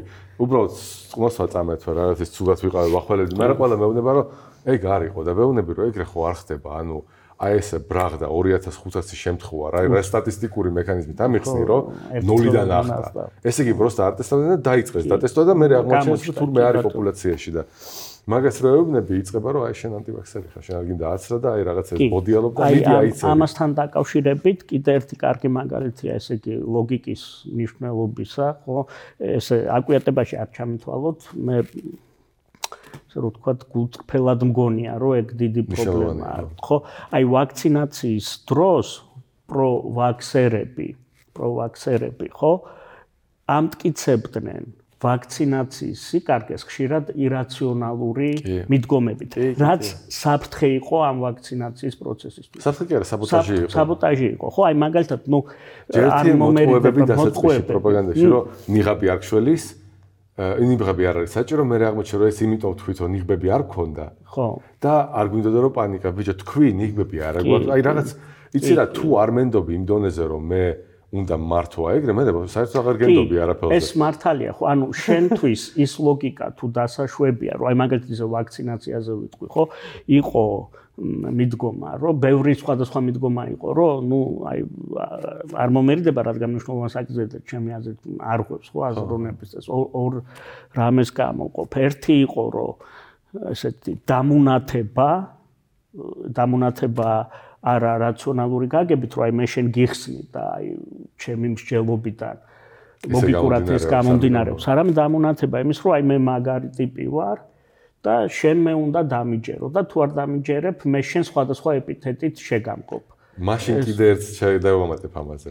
აი შენ რო თქვი მე მსჯელობ და ჩემი ლოგიკიდან გამომდინარეობს და შენ თუ გზადაგზა გისვამი შეკითხებს, რომ შეამოწმო შენი ლოგიკა, შენ ბრაზდები და ეუბნები, რომ ბნელი ხარ გადი აქედან. ხო და ეგეც ირაციონალური მიდგომაა, იმიტომ რომ შენ შეიძლება მე წესი დაინტერესებული უნდა ვიყო, რომ შევამოწმო მართალია ჩემი არგუმენტები, იმიტომ რომ თუ არ არის, მაშინ შედეგებიც არ არის ვალიდური. აქ შეიძლება მაგ მიდგომი თან აი კიდევ ერთხელ ვამბობ ჩვენ სოციუმ სამწუხაროდ და კიდე ბოლოს დავამატე, ზოგჯერ არის რომ შედეგი უეჭველი იცი რომ ვალიდურია და აი ზოგჯერ იცი რომ თუ ვერ მიხვედი ლოგიკით, ესე იგი ლოგიკაში გაქვს რაღაცა არასწორად აწყობილი. ძალიან ხშირად უყვართ ჩვენთან მოდიან ფარდობისობის თეორია არ მუშაობს, ხო იცი? მას პრობლემები აქვს, მაგრამ მას პრობლემები იმიტომ კი არ აქვს რაღაცა. ანუ მე ვიცი რომ ძალიან კარგად მუშაობს, ამიტომ მე თუ თლიანად ვარყავი ეს და მინდა ახლიდან ავხსნა, პრობლემა მექნება, იმიტომ რომ აქედან გამომდინარე ძალიან ბევრი რაღაცა ძალიან კარგად მუშაობს. კი. ამიტომ თავად დანგრევაც არ მაწყობს ამ ყველაფრის ერთბაშად. ხო. აი იგივე თქვათ მე შეიძლება ამ დამუნათებით დაგინებით მე არ ვაზვიადებ, იმიტომ რომ ასეთი რაღაცები იყო საკმაოდ ესეთი ცნობილი და ხო, შეიძლება ადამიანი 10, 20, 1 მიიყვანოს სწორ შედეგამდე, რომ აიცრას პირობითად, მაგრამ ამასთან ერთად შენ ქმნის საფრთხეს, რომ ნერგავ მსჯელობის, ურთიერთობის და დასკვნების კეთების ამ წესს, ხო? იგივე წესი შეიძლება გამოიყენოს ადამიანმა, ხო, ქვეყანამ, რომელიც საფრთხეს უქმნის შენ ქვეყანას. იმიტომ რომ ზუსტად იგივე ლოგიკით მუშაობენ პროპაგანდისტები, ხო? და მეორე ეს ცნობადობა, ხო? ცნობადი ადამიანი აიცრა, ამიტომ აცრა კარგია, ხო? ცნობადმა ადამიანმა მეორე დღეს სხვა ცნობადმა ადამიანმა შეიძლება გააკეთოს ცუდი რაღაცა. თქვას რომ საქართველოს უნდა იყოს რუსეთის ფედერაციის ნაწილი და ბევრია ხო ეგეთ ცნობადი. აი მაგ გაგებით მაგალითად არ მიყვარს გრეტა თუნბერგის გამოსვლა, რატომ არ მომეწონა იმაში UN-ში, იმიტომ რომ გრეტა თუნბერგი არის ბავშვი. კი. რაც არ უნდა ილაპარაკოს, შენ იმიტომ მოიყვანე, რომ შენ მოგწონს ის რაც მაგან თქვა. იმიტომ რომ მაგან როგორც კი იტყვის საპირისპიროს რაღაცა, შენ ეგრევე იტყვის ხო ბავშვია, ეგრევე წაიყვანე რა უნდა ამას აქ. ანუ სტანდარტი მიდგომა. ან ენდობი ავტორიტეტს და მაშინ მოყავს და ოკეი. იმან თუ თქვა რაღაცა შენ საწინააღმდეგო, მაშინ კეთილინებე და დაფიქდი მაინც იმაზე რომ იქნებ სწორს გეუბნება, ან ნუ მატყუებ ესე ღიად. აი ხშირად იყო ვაქცინა აი იმ პერიოდში, რომ პატრიარქი რატო საჯაროდ არ იცრება, ხო? ერთის მხრივ იგივე ხალხი რაც სწორი მგონია, ხო, პრობლემას ხედავს იმაში, რომ ვიღაცა პატრიარქს ბრმად ენდობა, რაც არ უნდა თქვას და მეორეს მხრივ იგივე პატრიარქს მოუწოდებს ამ მდგომარეობის გამოყენებისთვის. ანუ პრობლემა ის კი არ არის პატრიარქი, ნუ პირობითად პატრიარქი მე კიდევ ერთხელ არ მინდა არც ჯგუფს, რომელსაც მე მივეკუთვნები და და პიროვნებასთან რა კავშირიც არ უნდა, რა დამოკიდებულებაც არ უნდა მქონდეს, ეგ არ ნიშნავს რელიგიასთან დამოკიდებულებას.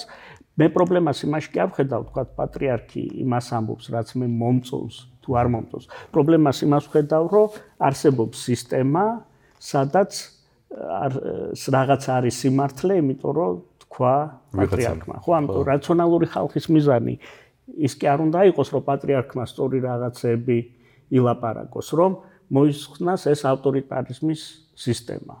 რომ შევქნათ ავტორიტეტი, რომლის ნათქვამით იქნება სიმართლე. ხო, აი, იცი რა, ეგეც ანუ ავტორიტეტი ერთის მხრივ უნდა იყოს, მეორეს მხრივ ავტორიტარული ავტორიტეტი არ უნდა გახდეს. ანუ მე ვამბობ ესეთ რამეს, ხო, ეს არისტოტელეს შევედარები, რომ პლატონი მეგობარია, მაგრამ ჭეშმარიტ უფრო დიდი მეგობარი, რომ მე ვამბობ, რომ მართლის მთქმელია, მართლის მთქმელი, იმიტომ რომ სიმართლეს ამბობს და არა სიმართლეა, სიმართლე, იმიტომ რომ მართლის მთქმელმა თქვა და არ აქვს მნიშვნელობა შენ ავტორიტარიზმს დანერგავ ანტივაქსერის მიმართ, ანტივაქსერი ავტორიტეტი იქნება, ანტივაქსერობა იქნება წყარო იმისა, რომ ავტორიტეტია ასეთი თუ ვაქსერობა. შეიძლება ვიმსჯელოთ, რომ ერთი შედეგი მეორეს ჯობია და ამაზე სტუდენტებთან მომყავს ხოლმე მაგალითი, რომ ჰელიოცენტრული მოდელი არსებობდა ძველ საბერძნეთშიც, არისტარქე ერქვა. მე მგონი, რომელმაც ზუსტად იგივე თქვა, რაც კოპერნიკმა, რომ დედამიწა უფრო გაზომვებითაც, კოპერნიკმა მე ვიტყოდი, რომ უფრო ეს იყო. კი, უფრო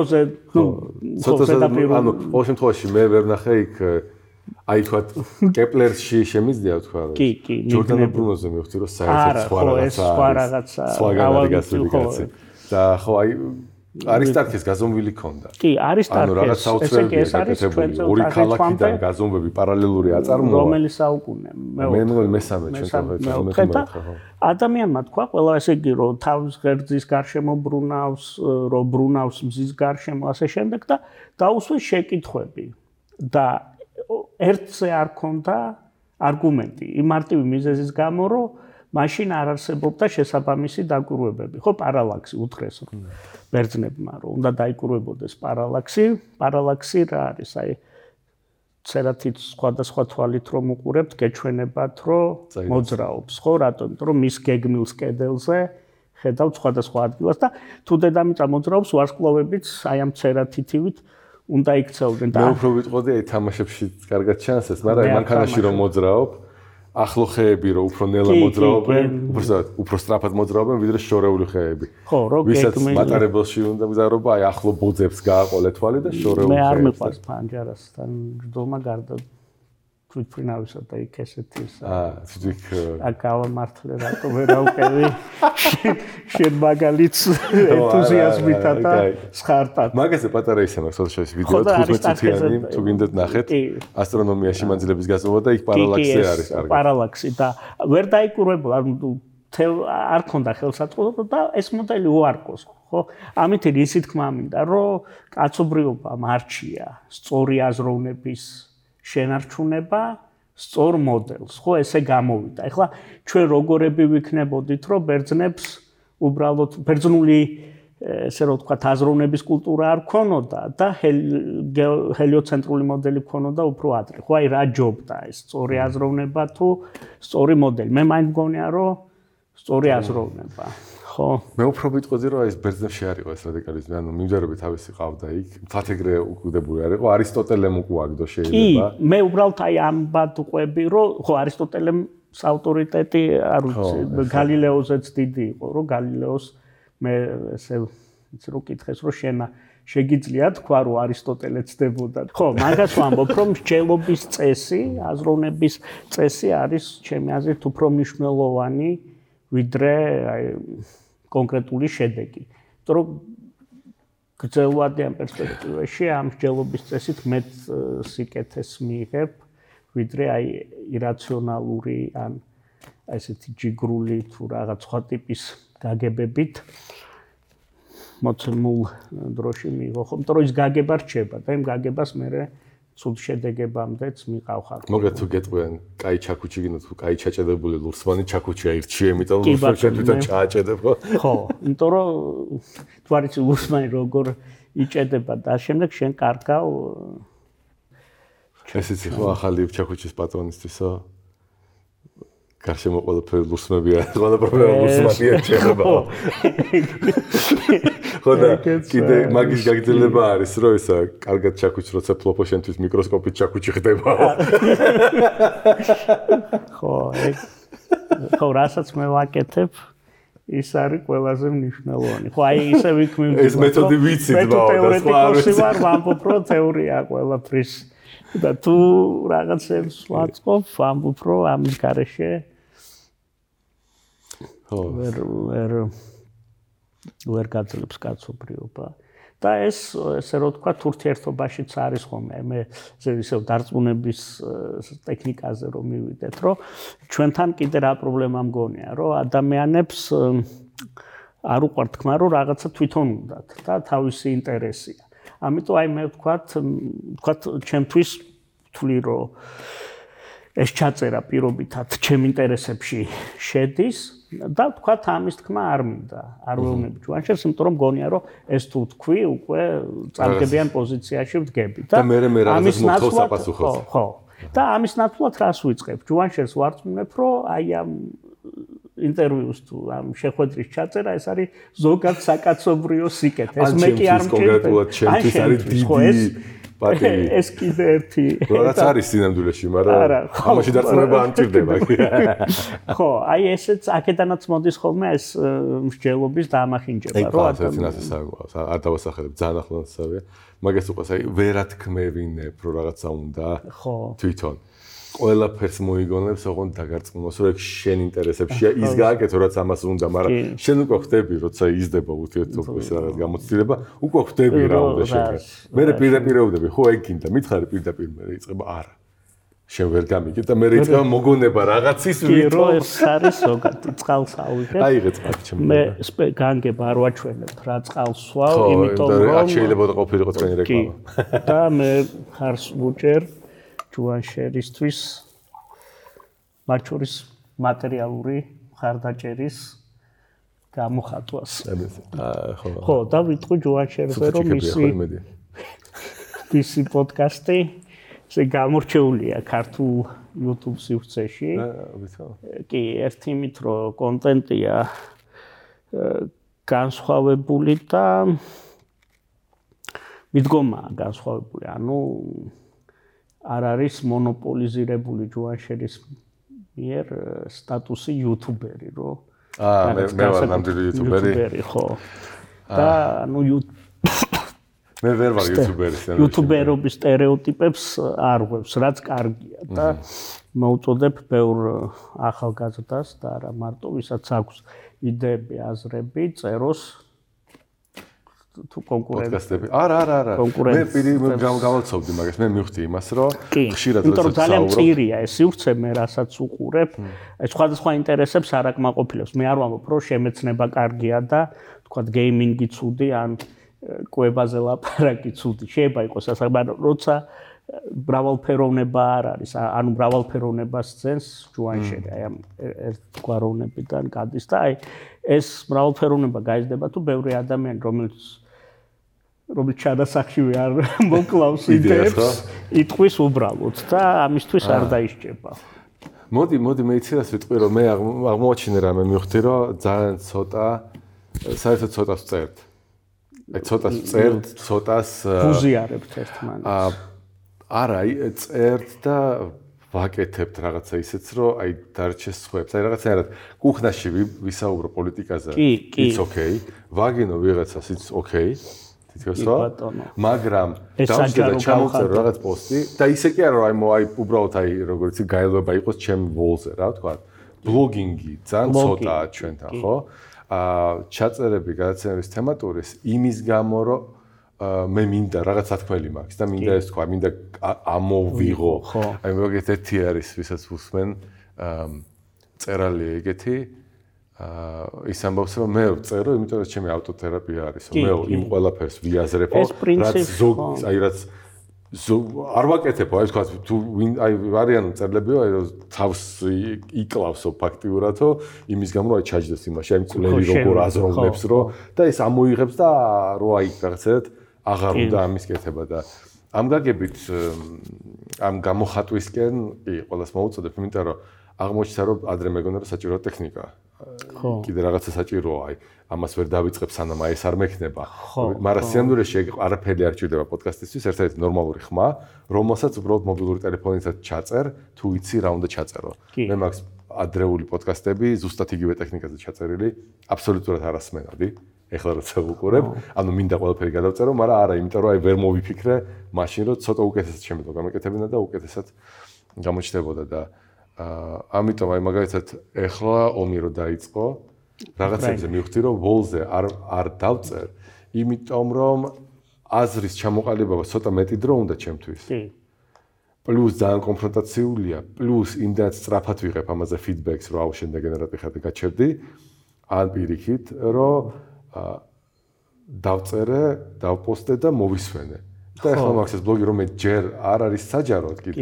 რაღაცაერთი მაქვს, მე შემიძლია მეგობრებს გაუზიარო. ამის მნიშვნელობა რატოა? იმიტომ რომ ბევრი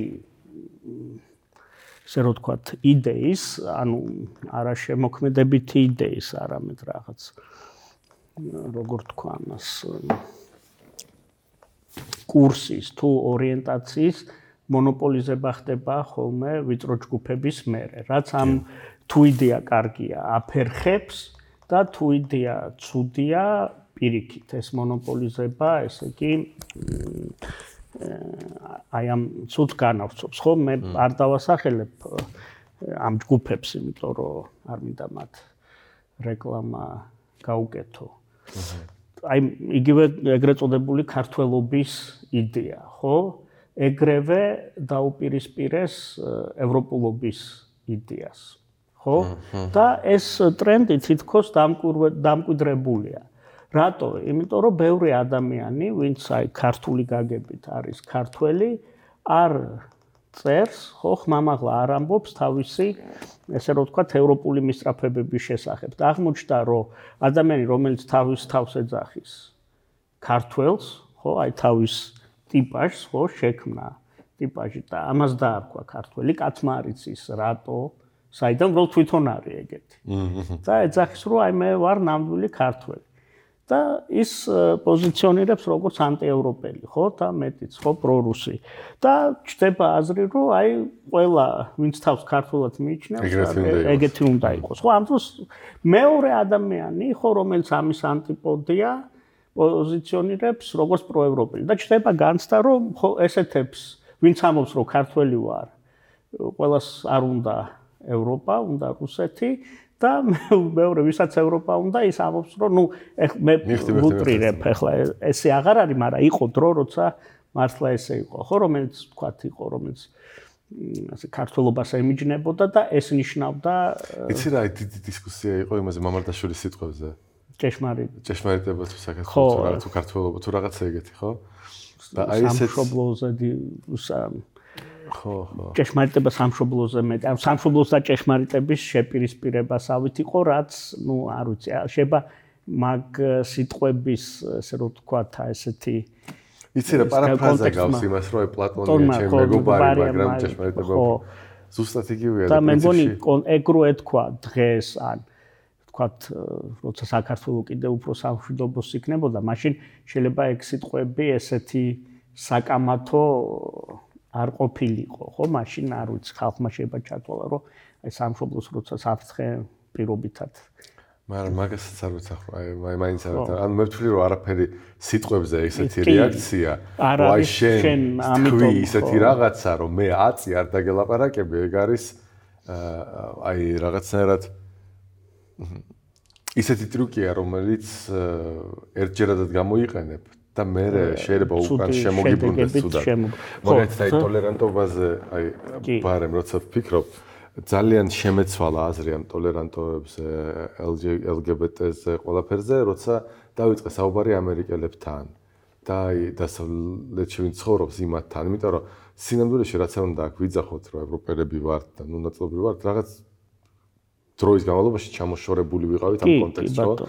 საბჭოთა კავშირი ახლა კი ევროპული ცივილიზაციის ნაწილია, მაგრამ დიდად არის მოწყვეტილი რაღაც დამოუკიდებელ კულტურაზე. ხო, ამიტომ ახლა ჩვენ ვერ ვიაზრებთ იმას, რომ ევროპაში იყო ეს იძულებითი კასტრაცია გეების, ხო? ანუ ეგ სხვა დონის ბრძოლა და სხვა დონის პროტესტია იქ როცა გეი ხარ, ვიდრე აქ როცა გეი ხარ, იმიტომ რომ აქ ჩვენთან უყვართ ლაპარაკი, რომ ჩვენ ხო არავინ არ გებძს, რა ჩუმად იყავი პრაიდს რატომ ატარებ? ეგ არგუმენტი არის. იქ რო გამოდის ადამიანი პრაიდს, ეს არის პროტესტი. მე ცოცხალი ვარ, შენ არ ძმაო ციხეში მსვავდი, ეხლა აღარ ვზივარ ციხეში, შემიძლია გავლა. და ამ კონტექსტს თუ არ იცნობ და შენ გინდა აი ეს რატომ იქცევა ეს იდიოტი, ბიჭო, მაშინ მთელი ცხოვრება ნახე იმა როგორი გამოიარა, როგორ სკოლებში იზრდება, რა სასწავლიან სკოლებში და ის რაღაცა გადახარშე იგივე არის ისინი რომ მოდიან ჩვენთან და ჩვენთან ასწავლიან რომ აი თქვა ქალების თანასწორობა. აქ ადამიანების თანასწორობაზეა ლაპარაკი, რომ ეჭქვეს დგება და ზოგი გამოდის და ამბობს რომ მე თქვა რა ვიცი, რაღაც ვახტანგ მე-6-ის შთამომავალი ვარ და ამიტომ ცოტა უფრო პრივილეგირებული და ცოტა უფრო ქართველი ვარ ვიდრე შენ. აი რაღაც ეგეთი იყო. ხო, იგივე აი ამ ტოლერანტობაზე რაც თქვი და მიდგომაზე, ხო, სხვადასხვა თემთან დაკავშირებით, მარტო ერთის მხრივ აქვს ისტორიული კონტექსტი, ხო, რას გულისხმობს იქ ჰომოფობია და სხვა, მაგრამ ჩვენთან უკვე შეიძინა ესეთი სოციალურ-პოლიტიკური კონტექსტი, რომ შენ თუ ну, როგორი სიტყვა გამოვიყენო, ესე იგი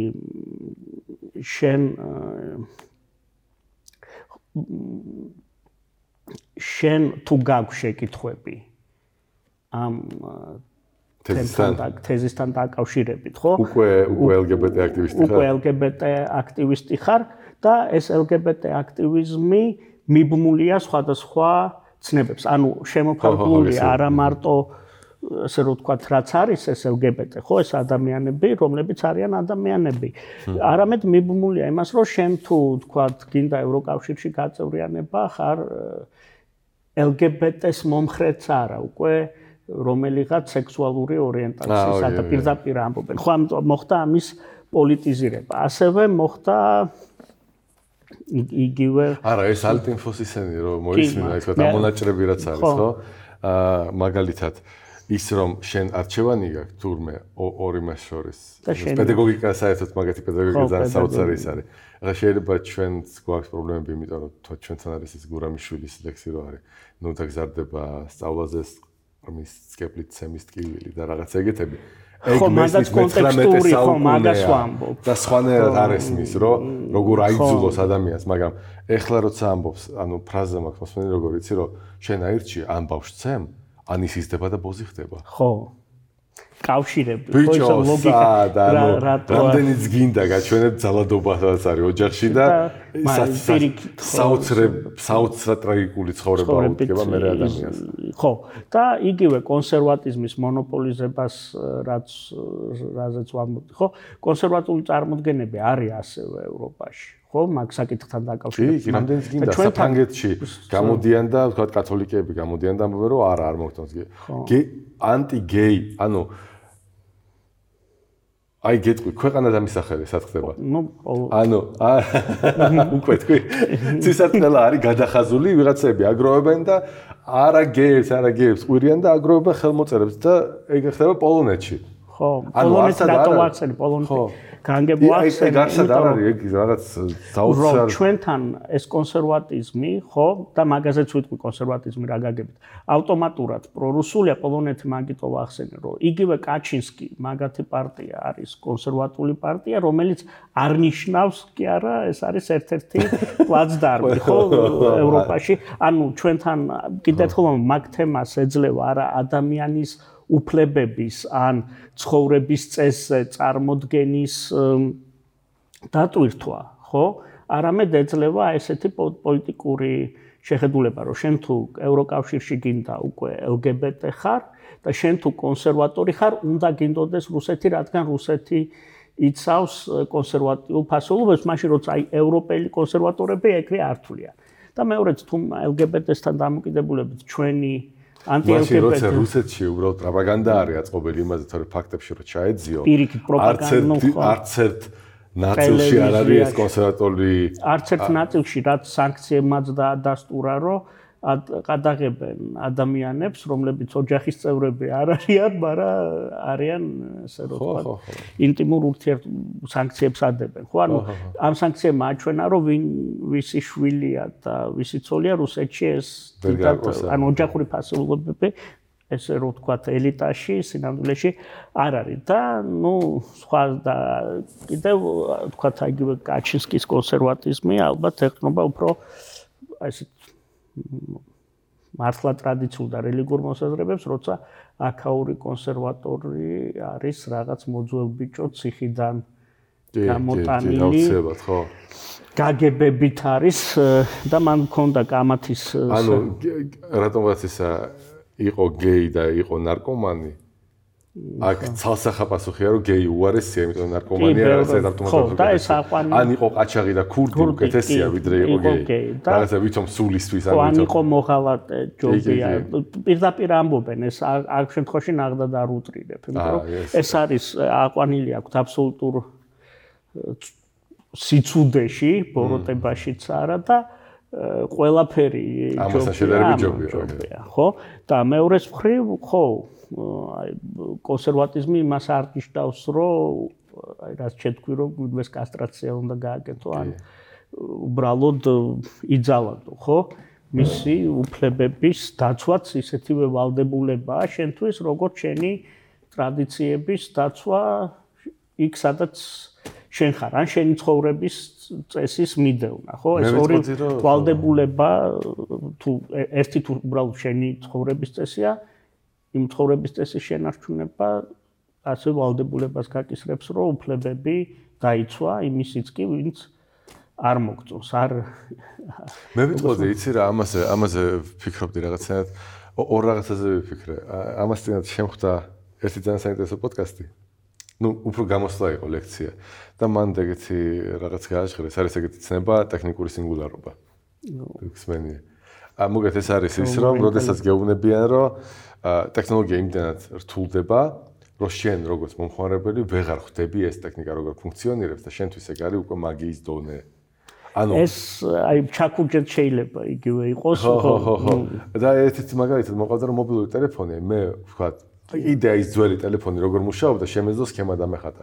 მობილურ ტელეფონს თითქმის არ შემიძლია ვარ, ფიზიკის თქმა, იმიტომ რომ ფიზიკოსი არ ვარ, უფრო მათემატიკოსი ვარ, კი რაღაც სტატიებს კითხულობ სამეცნიეროს, მაგრამ აი ჩემთვის ეგ არის და მე მეგონა რომ ეგ არის საშიშროება და აღმოჩნდა რომ ჩვენ ტექნიკურ სინგულარობა იმდენად საშიშროება არის, როგორც ჰუმანიტარული სინგულარობა გავიარეთო, იმიტომ რომ ეს ნიშნავს რომ არის რაღაც ფასეულობები, რომლებზეც გითხრეს რომ ეს უნდა იყოს, აი თითქოს არა კაც კლა არის ფასეულობა.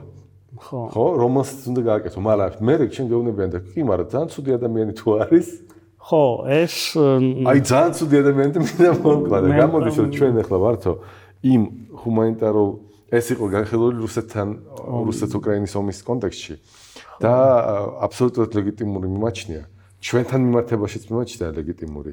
იმიტომ რომ რას ნიშნავს გიყვარდეს მტერი შენი, ანუ როდესაც ერთ-ერთი მღვდელი გამოვიდა მაგ იმით პოზიციით, რომ სიზღი არ შეიძლება და ეს მე მაგალითად ჩემთვის გავეცი ამას პასუხი ეგრეთნაირად. ანუ მე ჯერ ერთი ვაღიარა ჩემ თავთან რომ მე რაც არ უნდა ვიძახდე რომ ანტიკლერიკალური ვარ, არა ვარ ეკლესიური, მე ვარ გაზრდილი ქრისტიანულ ფასეულობებზე, აი შემიძლია ვიხტუნავო როგორც მინდა, მაგრამ აი შეზდილი მაქვს რა. სხვანაირად არ ვაზროვნებ ესე გამოდის.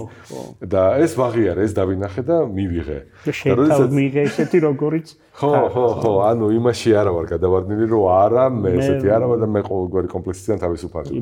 იმიტომ რომ აღმოჩნდა რომ მე როდესაც ვცდილობ აი ესე ვაკეთო ის რა რაციონალურად კარგი მგონია. აი სულ სუფთა ის გამოდის დასტაევსკის რაც აქვს დასმული იმაში. Преступление и наказание, როგორ არის? დანაშაული და სასჯელი. დასასჯელში. მან ხო ეს დილემა არის, რომ აი ეს ქალი მეზიზღება, საზიზღარია, ცუდია, მოვკლავ გამდიდრები და კარგად ვიქცები, რაციონალურად არაფერი მაგაზე არ აღმიდგება, მაგრამ შინაგანად ვერ შევძელი გადავიტანო. ხო, მაგრამ შინაგანიც ხო შენი ნაწილია, ანუ ხო მესმის ხო და მაგას ვამბობ. უბრალოდ შენ ვერ ზომავ. შენ გაქვს არა, მე სხვა რამეს თქმა მე მინდა თქვა იმის, რომ ფსიქოლოგიურად მე რისგან შედგება ჩემი. ეგ არის აი ის რაღაც ფასეულობების სისტემაც, თუ გინდა აქსიომატიკა, რომელშიც რომლიდანაც მე რაციონალურად ვერ გამოვალ, ესე მარტივად. მე რაც არ უნდა რაციონალურად გავამართლო, რომ ეხლა ეს კაცი უნდა მოვკლა, მე თუ მას მოვკლავ, ეს არანაირად ტანჯვას არ შემისუბუქებს. ხო, რაღაცა შემისუბუქებს, ხო, მაგრამ ტანჯვას რატო უბრალოდ ტანჯვის გამზომელი არა გაქვს, თორე იმ რაციონალურ გათვლებში ტანჯვის ფაქტორის შეტანა ჭირს, იმიტომ რომ საზომი არ გაქვს. შენ ამბობ, რომ მე უბრალოდ როცა ვაფასებ. ხო, ჩემი ის განცდები არ შემყავს ამ განტოლებაში და ოკეი, მართალი ხარ მაგაში. ხო და ეს ყველაფერი იქიდან დავიწყე, მაგალითად მე ეს მესმის ესე, რომ მაგალითად შვილს როცა სჯი, რაც არ უნდა ცუდი რაღაცა ქნას, იცი რომ უნდა დასაჯო, ან მოწაფეს, ან რა აქვს მნიშვნელობა. იცი რომ შენ მაგას იმისთვის კი არ სჯირო, აი მოგიზღება და ეხლა უნდა ხელი მოკვეთო, იმიტომ რომ მაგან მოიპარა რაღაცა. არამედ შენ იმიტომ სჯირო, ეს აუცილებელია ერთის მხრივ, რომ ის სოციუმში რაღაც ადეკვატურ მდგომარეობაში იყოს, მეორეს მხრივ შენს გიმძიმს ეგ ახლა რა ვიცი დავიჯერო მე მოწაფეებზე მიმძიმს შვილი არ ამყავს შეიძლება მაგრამ დამყავს უმცროსი და მოწაფეები ყავდა და სტუდენტებიც რომელთანაც ცუდ ქულას რო უწევ და ხედავ რომ იმას თქვა წყლის ეს ხო ჩემთვის არის გარკვეულწილად მორალური დილემა ყოველთვის რა რაც არ უნდა ვუხეშებდე ჩემ თავსთან ხო ვცდილობ ეს შევამხნევო ჩემი თავი ან გავამხნევო ხო და ზუსტად ისივენაირად მესმის მე გიყვარდეს მტერი შენი რომ აი ამ მიდგომით მივიდექი მე ესე მივიდექი მაგრამ მეორეს ხრივ მე ხალხისგან მოვისმინე ეს გამოდის მღვდელი და მაგას გეუბნება ანუ ბოლოს და ბოლოს ქრისტიანული რელიგია მაგაზედის ახლა შეიძლება ჩვენი ეკლესია ყოველთვის ამას არ იცავს ხო თქვა და ყველა არ იცავს მაგრამ ხალხი იყო რომელიც ამბობდა რომ აგერ ნახეთო ამათ ჩააბარავო ყველაფერი და როგორ შეიძლებაო ახლა ომის პირობებშიო მაგის თქმა და როცა ვეუბნები რომ ბიჭო კარგი თქვა ეს არ გინდა ანტიქრისტე ხო უწერია იმას ნაწარმოები აქვს რომელსაც ქვია ანტიქრისტე ოღონდ შეიძლება ეს გაიგო როგორც ანტიქრისტიანიც ხო ნიჩეს აქვს ერთი ნაწარმოები და მან დააქვს რომ როდესაც უყურებ იმას როდესაც ებრძვი ურჩხულს თავარია ურჩხული არ გახდა თვითონ და მოსვენილი მაქვს რა მოსაზრება იცი რომ კი მაგრამ ეს ნიჩეს ომიანობის დროს არ აქვს ნათქვამი ბიჭო ფიქრობ შენ რა მაგალითზე გითხრეს აი ამ კონკრეტულ ომის ანუ მე იცი რაზე უყურებდი რომ ეს ბუჩის ამბები რომ წამოვიდა მე ვნახე რომ სიტყვიერი აგრესია ქართველების მხრიდან მაგალითად არის ისეთი რომ აწი თქვენ ტყვეებიც უნდა დახვიდოთ ისევე როგორც ამათმა რაც უქნეს ჩვენც იგივე უნდა და როგორ ასმევთ ჩაის ამ ხალხს ხო მაგაზე ერთ კონკრეტულ მაგალითს მოგიყვანა შენ რაციონალიზმზე ლაპარაკობდი და გარდა ფასეულობებისა მაგას ანუ მაგის არ გაკეთებას რასაც ქართველები ურჩევდნენ აქვს ძალიან პრაგმატული მოსაზრება აი მე მოვიყვან ჩეჩნეთის მაგალითს რომ ჩეჩნეთის ბრძოლაც ეხლაც მიმაჩნია და თუ გაგრძელდება კი იქნება სამართლიანი და იმედია შემდეგში სისხლის გარეშე გაგრძელდება, მაგრამ ჩეჩნეთის ომის პრობლემა ჩეჩნებისთვის რა იყო? რომ მათ ესე იგი შეიარაღებაზე აიღეს ეს ტაქტიკა, განსაკუთრებით მეორე ომის დროს და ნუ ეგ თვითონ ჩეჩნეთიც ხო რომ იგივეს გაკეთება, ანუ იქ ვრცელდებოდა კადრები, რუსები ზოგი ფეიკი შეიძლება იყო, მაგრამ ნუ განსაკუთრებით მეორე ომის დროს ხო ჩეჩნიური მოძრაობაც არ იყო ერთგვაროვანი და ცენტრალიზებული, რომ აი ვიღაცას გაეცა ბრძანება ეს არ გააკეთო და ამას არავინ არ გააკეთებდა, ან სასამართლო მოეწყო, ხო ეს ამას და ბევრი იყო ცხადია რუსეთის ხო აგენტი, რომელიც ამას აკეთებდა, მაგრამ ნუ ფაქტი ფაქტად რჩება, რომ როცა იქ ნაწილმა მებრძოლების თუ ვიღაცამ დაიწყო. ანუ მოიცა ერთი წამით უბრალოდ ესე ვიტყვი, რომ ეხლა ძდვის გავიგე რასამობდი, ანუ შეიძლება არასწორად გავიგე კონტექსტი. შენებობ იმას, რომ ჩეჩნეთის ომი იყო მაგალითად, როდესაც რუსები შადიოდნენ აშკარა ჩეჩნები იგივე პასუხობდნენ. კი. და ანუ სამხედრო დანაშაულებს და ჩეჩნება დაიწყეს ზუსტად იგივე პასუხი. რამაც გამოიწვია ის, რომ სოფლიო, ნუ იქ შეიძლება სხვა მიზეზებიც თქვათ, რაღაც ორმაგი სტანდარტები, პრაგმატიზმი რაც ეხლა თქვენს ტერორისტები არიან და სოფლიომ შეაქცია ზურგი მეტიც მარტო სოფლიომ არა, თვითონ რუსეთში წოდებული ლიბერალები, ხო მაგალითად ნოვოდორსკაიას ხელმძღვანელობით, მაშინ როცა პირველი ომის დროს, მეორე ომის დასაწყისშიც კი იყვნენ ჩეჩნეთ ღიათ ამბობდნენ რაც რუსეთში საშიშია რომ დამოუკიდებლობას ემხრობოდნენ ჩეჩნეთის მათაც ესე რომ ვთქვათ განუდგნენ, როცა იქ დაიწყო და ესე რომ ვთქვათ იგივე პასუხის ესე რომ ვთქვათ კბილი-კბილის წილის გამართლებაც დაიწყო აი ამ ლოგიკით, რომ ისინი აკეთებენ, ჩვენ სხვა გზა არა გვაქვს და ჩვენ რატო უნდა შევუნდოთ თუ რაღაცა. მაშინ როცა რომ შენდოთ, ხო, შეიძლება უკეთესი უარეს შედეგს ნახდათ ვერ მიიღებდნენ იმ გაგებით, რომ უფრო უარეს ვიდრე ახლა არიან ვერ იქნებოდნენ. ხო, სამაგიეროდ ეკნებოდათ. ნუ ეხლაც გარკვეულ ჯგუფებს აქვთ ეს. იცი რა იქ რთულია ყოველთვის რთულია. მაგრამ ეს არის მაგალითი რომ დამრიგებულად არ ვაყობ. მე მომყავს იმას კი არ ვამბობ, აი მე ვარიგებ ისინი მესმის, რომ რთულია. მე ესე რომ ვთქვა ზემოდან არ ველაპარაკები იმათ. მე უბრალოდ მომყავს მაგალითი, რომ ეს პრაგმატულადაც არ ამართლებს. ხო, აი რაღაც პერიოდი იყო, როდესაც ნუ მათ უკვე აღარ უსმენდნენ როგორც თავისუფლებისთვის მებრძოლებს. ხო და ეს შეიძლება უბრალოდ საბაბი იყო, მაგრამ ეს საბაბი არსებობდა. და აი მაგალითად უკრაინამაც იგივე რო დაიწყოს ეს ერთიანობა, რომელიც ყოველ შემთხვევაში ჩანს რაღაც გაგებით, ისიც კი მოიშლება და სკეპტიკოსებს მიეცემათ მეტი. იცი რა, იმიტომ რომ მან ყოველთვის არის ისეთი, როგორ ვთქვა, ყოველთვის არის ცუნება თუ რაღაცა მეტად რთულდება ისა.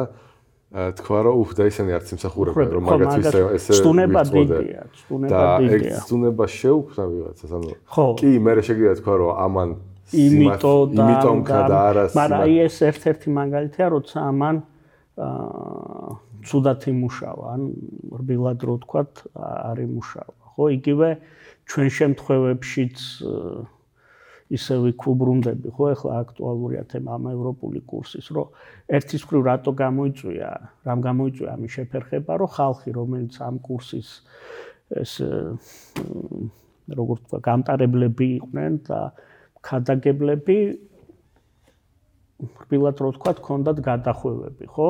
და ამ გადახვევებით ისარგებლეს და აი ნუ თუ ეს არის და ერთის მხრივ ევროპაში სკეპტიკოსებს მიეცათ სათქმელი, რომ აი რად გვინდა ესენი და აქ ანტიევროპელებს მიეცათ სათქმელი, რომ აი ვინც ქადაგებს ევროპას, ის თურმე ციხეებში რა ხდება, ხო? იმის გამოძიებების და რაღაცების გარეშე, ხო? უბრალოდ აი ისევ აზროვნების შენარჩუნება, მიდგომის შენარჩუნება ჯობია მომენტალურ შედეგს, ხო? ჯობია. სწორი აზროვნება და სწორი მიდგომა. იმიტომ რომ ევროპაში მაინც ვერ გავწევრიანდით, ხო, იმ მარწუხების თუ რაღაცების მიუხედავად, კიდევ უფრო გადაიწია და ვთქვათ, მეტი სწორი მიდგომა რო ყოფილიყო, შეიძლება, ანუ უარეს შედეგს ვერ მივიღებდით, ხო? აი ბევრი არ ვიცი ახლა ჩავიხლავთ ვერ მოკრავი ბოთის ხო მაგრამ ანუ ბევრი რამე მეგონი ხვდები უბრალოდ ანტიევროპული კეთდება იმ მოტივით რომ დავაჩქაროთ იქ ჩვენი ინტეგრაცია ხო და ვერც აჩქარებ ერთის მხრივ ხო ამას ანუ მომენტალურ შედეგსაც კი ვერ იღებ და სამაგიეროდ კარგავ რაღაცებში ხო მივიხსენე მაგაში ალბათ ხო დაგეთანხმები მე ვიტყოდი კიდე ერთი იდეა მომივიდა ის აი ამ ბოლო დღეებში რასაც ფიქრობდი ბარემ მაგასაც დავდამყავ რაღაც ეგეთი მე მივხვდი რომ ეს რთული სისტემა რო აამუშავო ანუ უბრალოდ როგორ ვთქვა მარტივი რაღაცა აამუშავო იცი რა ანუ ხა ნაჯახი აამუშავო ძალიან მარტივი არის ხა ცოტა უფრო რთული რაღაც მოწყობილობა ტექნიკური მექანიზმი თან ავაწყო თან გავმართო უფრო რთულია და თუ კომპეტენცია არ მეყოფა შეიძლება ვერ გავმართო ეგ არნიშნავს რომ მაგათ ცირკულარული ხერხი უარესია ვიდრე ნაჯახი ხო მაგრამ შეიძლება ვერ გავმართო ერთმა ვერ გამართოს მეორემ და ჩვენთან რაღაცნაირად ისე გამოდის რომ ეს რთული რაღაც სტრუქტურა პირველივე ცდელობაზე რომ არ ამუშავდება ისეთი ძლიერი ნეგატიური იმედგაცრუებაც არის და დისკრედიტაციაც შეიძლება არასწორიც არის შეიძლება ერთის მხრივ არასწორია რომ ბოლოს ნაწილობრივ მაინც ხონდა ქონოდა იმის გაგება რომ ცოტა მეტი კომპეტენცია დაგჭირდება ამის ასამუშავებლად და აი ეგ ყველაფერი არ არის აი იგივე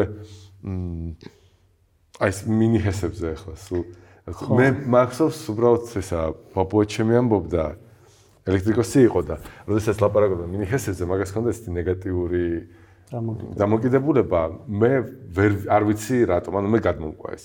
ხომ თლად რაციონალურად ბოლომდე ვერ ვაწყობ, მაგრამ ერთ-ერთი არგუმენტი რაც ჰქონდა, ის ჰქონდა, რომ ამ პატარას მეინტენანსი უფრო რთული ჭირდება. გამართვა ჭირდება, ის გაწმენდა ჭირდება, ანუ იქ რო ჩადე და ვოლტმეტრმა გადაიხარა, ის არ არის, ხო? და აი ახლა მაგალითად აჩვენა იმან, რომ აი ზემო თერგზე თუ სადღაც რო გააკეთეს, წალეკა პირველივე იმან, ახლა კაპიტალური ინვესტიცია არის კაპიტალურ ნაგებობაში და წაიღო, აღარ არის. და წყალს გაატანეს. წყალს გაყვა, ხო. და პლუს კიდე იმისა, რომ ანუ რაღაც არის ისენი, რომ აი დიდ პროექტს შეეჭიდება ვითომ თავება, რომ ეს კარგია. აი ეს უნდა გავაკეთოთ. ან ეხლა ეს მეორე რაღაცა გავაკეთოთ და კრიტიკას თუ იწყებ, შენ ბნელი ხარ. ხო, ეს ყველას, ანუ ეს მიდგომა, ანუ შენ რაღაც სტატუსი უნდა მოგეკეროს, რომელიც დამაკნინებელია თუ ან მაგეთ ეხლა არგუმენტი რაც არის, ამას ხონას მოძრაობა იმეორებს. ხო, რაც კავშირში იმეორებს. ეს იმეორებს, იმიტომ რომ ეგ რაციონალური არგუმენტია შეიძლება, ხო? ეგ გამოცდილი ის არის, აი ისე რომ ვამბობ ხოლმე, რომ სოციალური წარმოშობის არის ბევრი რაღაცა საქართველოში, ну, ერთ-ერთი ნაცნობი ამბობდა, რომ თუ გინდა რამე ჯგუფი ან იდეა დაგნო, არ აქვს მნიშვნელობა რაციონალურ გამაც. ის იდეა უნდა აჩვენო, რომ ბანძების არის, ან ბანძურია, ხო? და ეს რამდენიმე ჯგუფზე პოლიტელიტას თავის დროზე, ну, 90-იანებში პირობითად გამოუვიდა, ხო? იმის მიუხედავად, რას ამბობდი, ესე იგი ადამიანს არ უნდა რომ მისთვის რაღაც დაეძახათ, თქვათ მე არ დაგიძახებ შენ ზოლიან მაისურიანს, ხო? ან წინასწარ შევქმენი მითი ზოლიან მაისუროვი ცუდია და შენ თუ ამბობ რა ზოლიანი მაისურიანი ხარ და იქ იკარგება, იმიტომ ამბობ რომ რაციონალიზმის მნიშვნელობა არის ძალიან დიდი, მიუხედავად იმისა, ზოლიანი მაისური გაცვია თუ არა, შენ თუ მართალი ხარ, ეს სიმართლე უნდა იმეორო. მე მყავს მეგობარი ეს ბნელ 90-იანებთან დაკავშირებით. დაიწყო ეს ქუჩური გაჩევა, როგორც არის. რაღაც მცრალები მოდიან, დაიწყო ეს გაჩევა და ადრე ძველი ამბავი, აი ეს უბრალოდ პერიოდის თემაა და ამ ლაპარაკის დროს ამ ბიჭმა კითხა, რაღაცაზე კითხა, რატომ და ესე მინდაო და შენ რა ანარქისტი ხარო? ხო. და მან უცბად აიღო და ანარქისტი დედა შენია და დაარტყა და რაღაც უბედურება დატრიალა და იმის გამო რომ ამას მოელანდა რომ ეს სიტყვა რა ვიცი სიტყვა, ხო.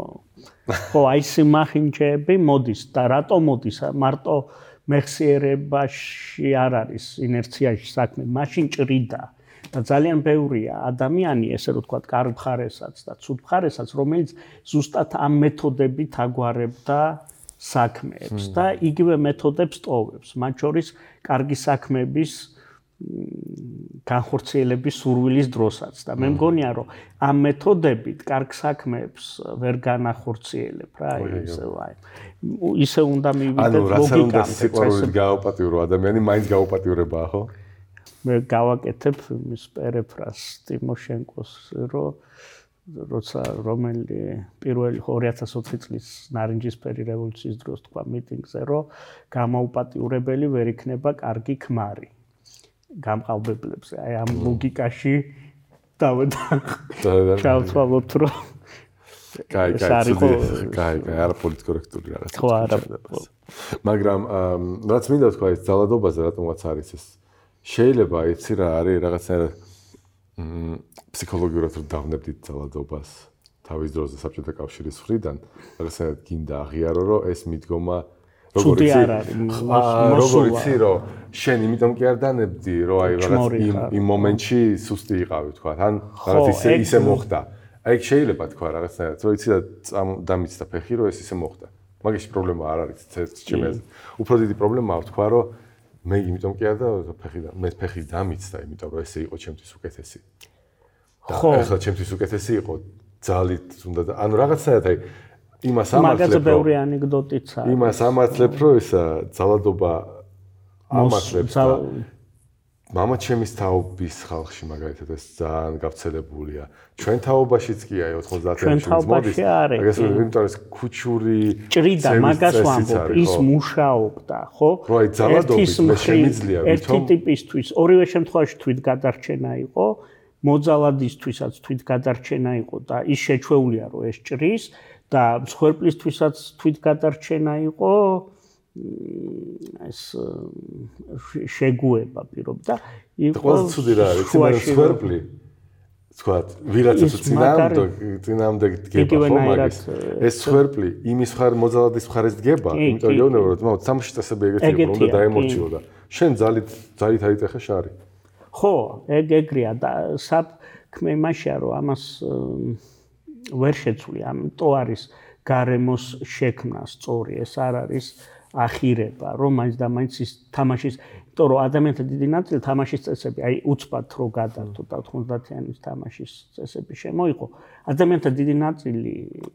გადაერთვება იმიტომ რომ მე მყავს მე ვთქვათ იგივე ჩვენ სულთა სტატისტიკურად რო აიღო ხო ყველას უნდა ანუ მაშინ რო გეთქვა რომ ქურდობა არ გინდა ასე შემდეგ იქ პრობლემები გექნებოდა. ეგ იყო რომ ეს ბავშვების ნახევარს უნდა ქურდობა, ნახევარს პოლიციელობა. ხო, ფეხბურთელიც ერთხელ ხო და ის ადამიანები ხო თავის დროზე ვინც ახლა წარმატებულია ჩვენს გარშემო და ასე შემდეგ ხო თავის დროზე ამბობდნენ რომ უნდათ ქურდობა. რატო? იმიტომ რომ მაშინ იყო თამაშის წესები ეს. კი, მაშინ სხვანაირად თუ ამბობდი, პრობლემები იყო. ამიტომ ეს რაზე მიანიშნებს რომ როგორც კი გადაერთვება ეს კარგი ადამიანი რომელიც ახლა სწორ რაღაცებს ლაპარაკობს, შეიძლება ისევ გახდეს ადამიანი რომელსაც უნდა ქურდობა. ამიტომ აქვს გარემოს მნიშვნელობა, ხო და გარემოსთვის ბრძოლას, ხო, რასაც ახლა ვეძახით ევროპაში დაბრუნებას ერთი მყავდა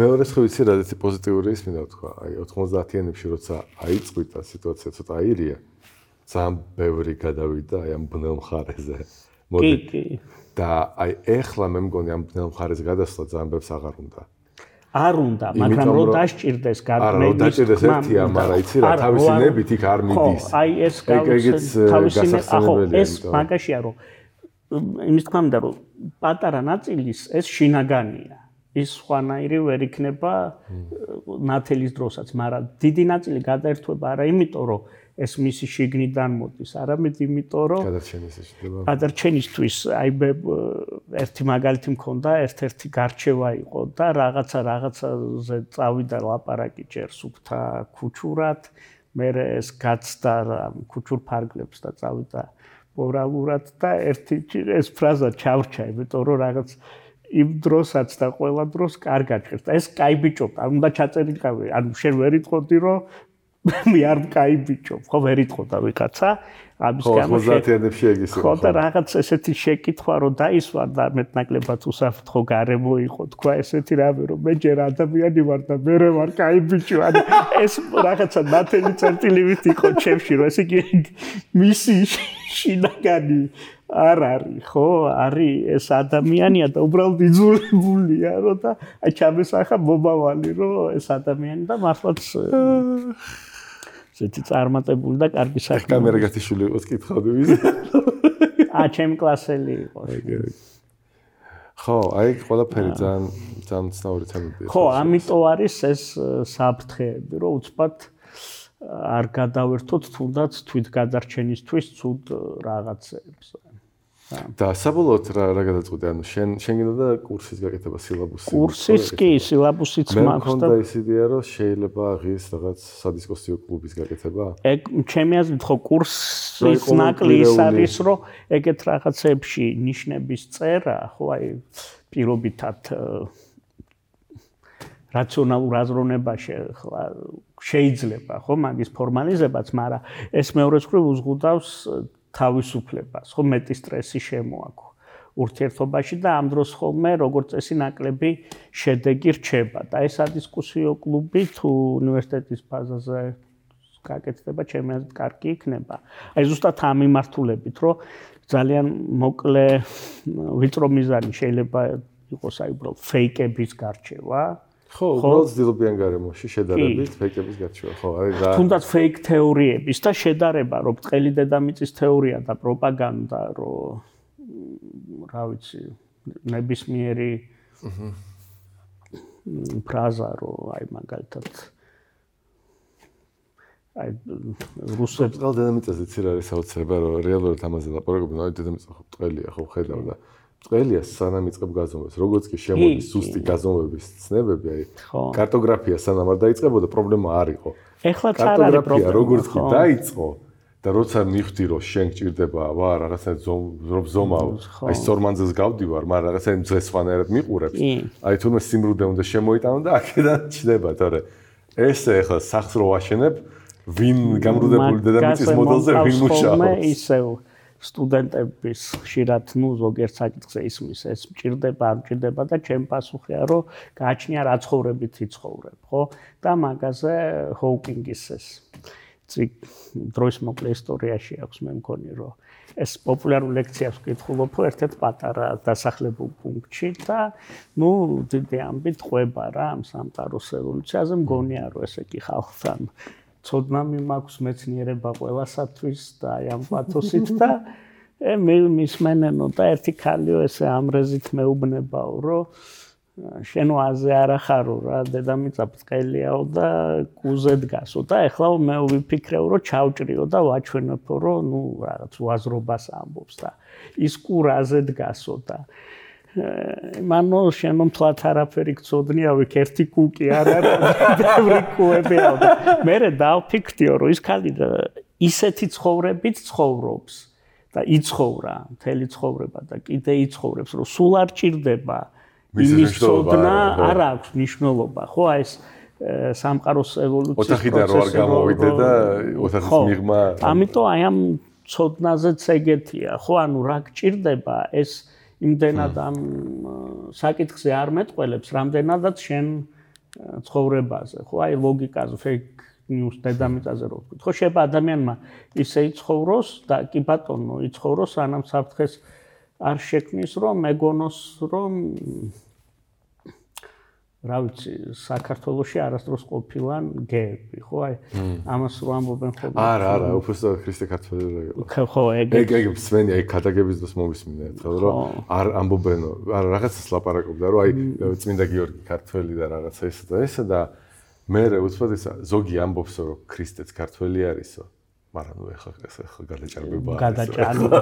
თან ვატა თან. ამაზე ვიყავი როგორ, იცი რომ ფიქრობ ბიჭო ჯერ ვინა ყველაზე საინტერესო ისა ის რომ ქრისტიანობა იმდანაც მიღებულია რომ ეს წმინდა ქართული ფენომენია რომ ხალხი ვერ იაზრებს რომ ეს გლობალიზაციის ნაწილია საერთოდ და პირველი გლობალიზმი პირველი შეიძლება არა მაგრამ ერთ-ერთი ძლიერი სახე თვითონ მარტო იმიტომ კი არა რომ ქრისტიანობა გავრცელდა ხო თვითონ ქრისტე როცა ამბობს რომ გარდა იუდეველებისა სხვებთანაც იქადაგეთ ეს არის უკვე გლობალიზაცია იმიტომ რომ ძველი აღთქმა მაგას არ ამბობს ხო ძველი აღთქმა ჩაკეტილია ამ იუდაურ ესე რომ თქვა თავისიანებს და ეგ კიდე შეიძლება აქ გითხრა რომ ეს საერთო ქრისტე ამბობს ეს სადით იქადაგეთ თუ ეგ მე მოწაფეებშიც იყო დიდი არა იქ არის მე ერთი მახსოვს რომ პირდაპირ შეკითხვა რომ ესე რომ თქვა ღორის ხორძეა ქრისტეს ეკითხებიან რომ უნდა ჭამოს თუ არ უნდა ჭამოს ვინც გაქრისტიანდება და ის ამბობს რომ თუ მარტო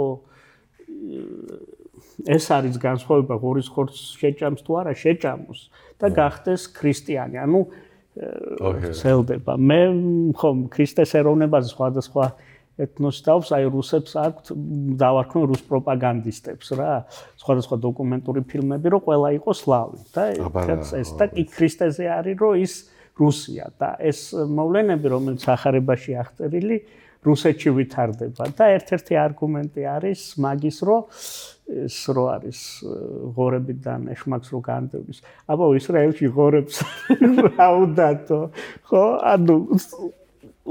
ანუ კიდე იქ მივყავს რომ არგუმენტი შეიძლება ხო იყოს საკამათო, მაგრამ დასკვნა რომ რახან ისრაელში ღორებს არ უნდა ქრისტე ის არის რუსია ხო აღარ გამოდის. აი ცალკე მართალი, ისეთი შეკითხვაა რა რაღაც როდესაც პასუხი შეიძლება დასჭირდეს, ხო?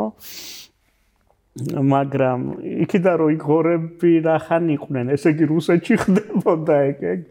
ხო, აი ეგეთი ჩემი აზრით აი სადისკუსიო კლუბი ეს შეიძლება მაშინ მიწევთ და ყველაში ერთი დღე სადმე გამოყოთ განცხადება პატარა გამოვაკრათ და მაშინ კიდე ერთხელ მეც აი სილაბუს გავგზავნი იმ ლოგიკით რომ უთხრა რაზე ვიხდება საუბარი აი როგორ წარმოგიდგა ახლა ის არ ნიშნავს რომ კაცრად იმას მივყვებით, მაგრამ აი რა უნარების განვითარება თუ რაზე ყურადღების გამახვილება მიგვაჩნია მგლოვნად. იმიტომ რომ მე მართლა მგონია, რომ ესე იგი ეგ პრობლემა გვაქვს, იმიტომ რომ აი Facebook-ში დისკუსიასაც ჩატებში რომ ვუყურებ, ხო, ძირითადი პრობლემა მანდამდე მიდის, რომ აი ესეთი მისაღები და გასარჩევი ხდება რაღაც თეზა,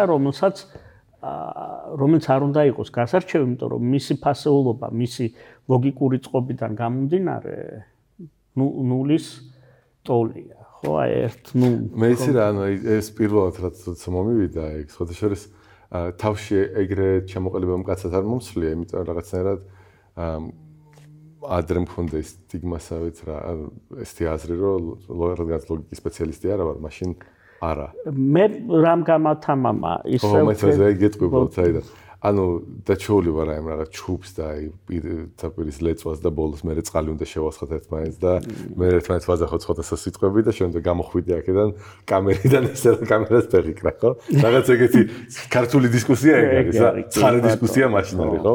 მაგრამ ნახე რამოდენიმე რელიგიაზე დისკუსია უცხოურით და ნახე რუსეთშიც არ არის ეგ მიღებული, მაინც და მაინც კარგი კულტურა დისკუსიის არ აქვს, მაგრამ რაღაცნაირად შეძლო ათეისტმა და მეტნაკლებად თეისტმა ერთად ჯდომა და საუბარი და მართალია იქ ცოტა დაიძაბა ისე რომ დაფიქრდე, ცოტა კი კლაუბა მიდის, მაგრამ ჩანს რომ კი ამან წამკვიდა, მაგრამ მე კიდე უფრო გამწვევებაზე არ წავალ, სხვა არგუმენტებში წავალ და იმ არგუმენტებიდან წავკმენ ამას და აი ეგეთი რაღაც ის მიდის რა. და მან მივხვდი რომ ესეთი საუბრები მომენატრა. ანუ მე მომენატრა საუბარი, sadაც შემიძლია მართლა მოვისმინო, რომ აი იმაზე კი არ არის რომ შენ ჩმორი ხარ და მე შენ ამიტომ გჯობნი რომ შენ უბრალოდ არ ვარგი ხარ რა ხო. და კიდე ის რო იყო, აი მაგალითად ცოტა ისეთი ის გამოვიდა სირცხვილია რომ უწერდა მხარს იმ აქციებს კაშხალის საწინააღმდეგო ნამოხვანეს აქციებს. ანუ საპროტესტო აქციებს უჭერს ხარს, მერე გამოდის რომ ნამოხვანესის ამ პრო რაღაც აქციების ნაწილი აღმოჩნდა ანტი-პრაიდ ხო, ჰომოფობი. ხო, ნუ პირობითად თქვა, ხო, არ ვიცი როგორ. შეიძლება არიან, შეიძლება არ არიან. ნუ პირობითად ხო და მაშინ სიცხვილე ამბობს რომ ჩვენ მაშინ აღარ ვუერთდებით, იმიტომ და გამოდის რა, რომ გამოდის ესე იგი ადამიანიან ბოლომდე მე ცოლად მინდა ეს ადამიანი ქმრად, უნდა ვიცხოვრო, მე უნდა ვიცხოვრო ადამიანთან ერთ სახელმწიფოში.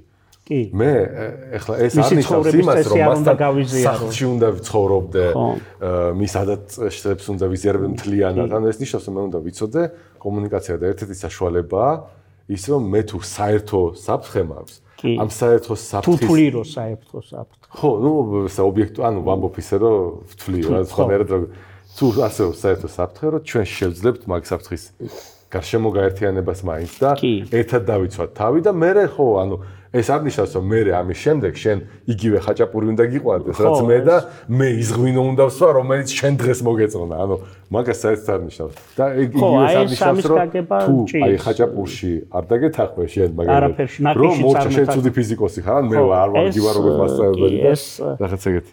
ეს ხშირია ხოლმე, რომ ადამიანიან ესე რომ ეგრევე პიროვნულად არ იყოს მაგას.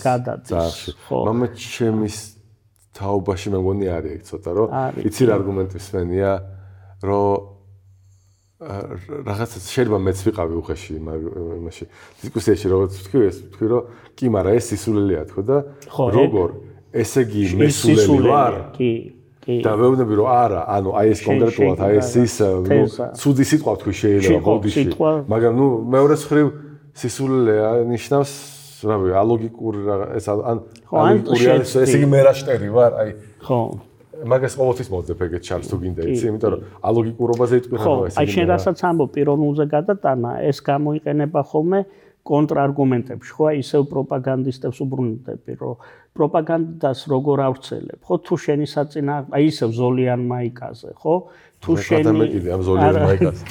კაი, მწვანე მაიკაზე არიან, ცუდები, ხო? შენ თავზე აი დაიფიცე, ხო?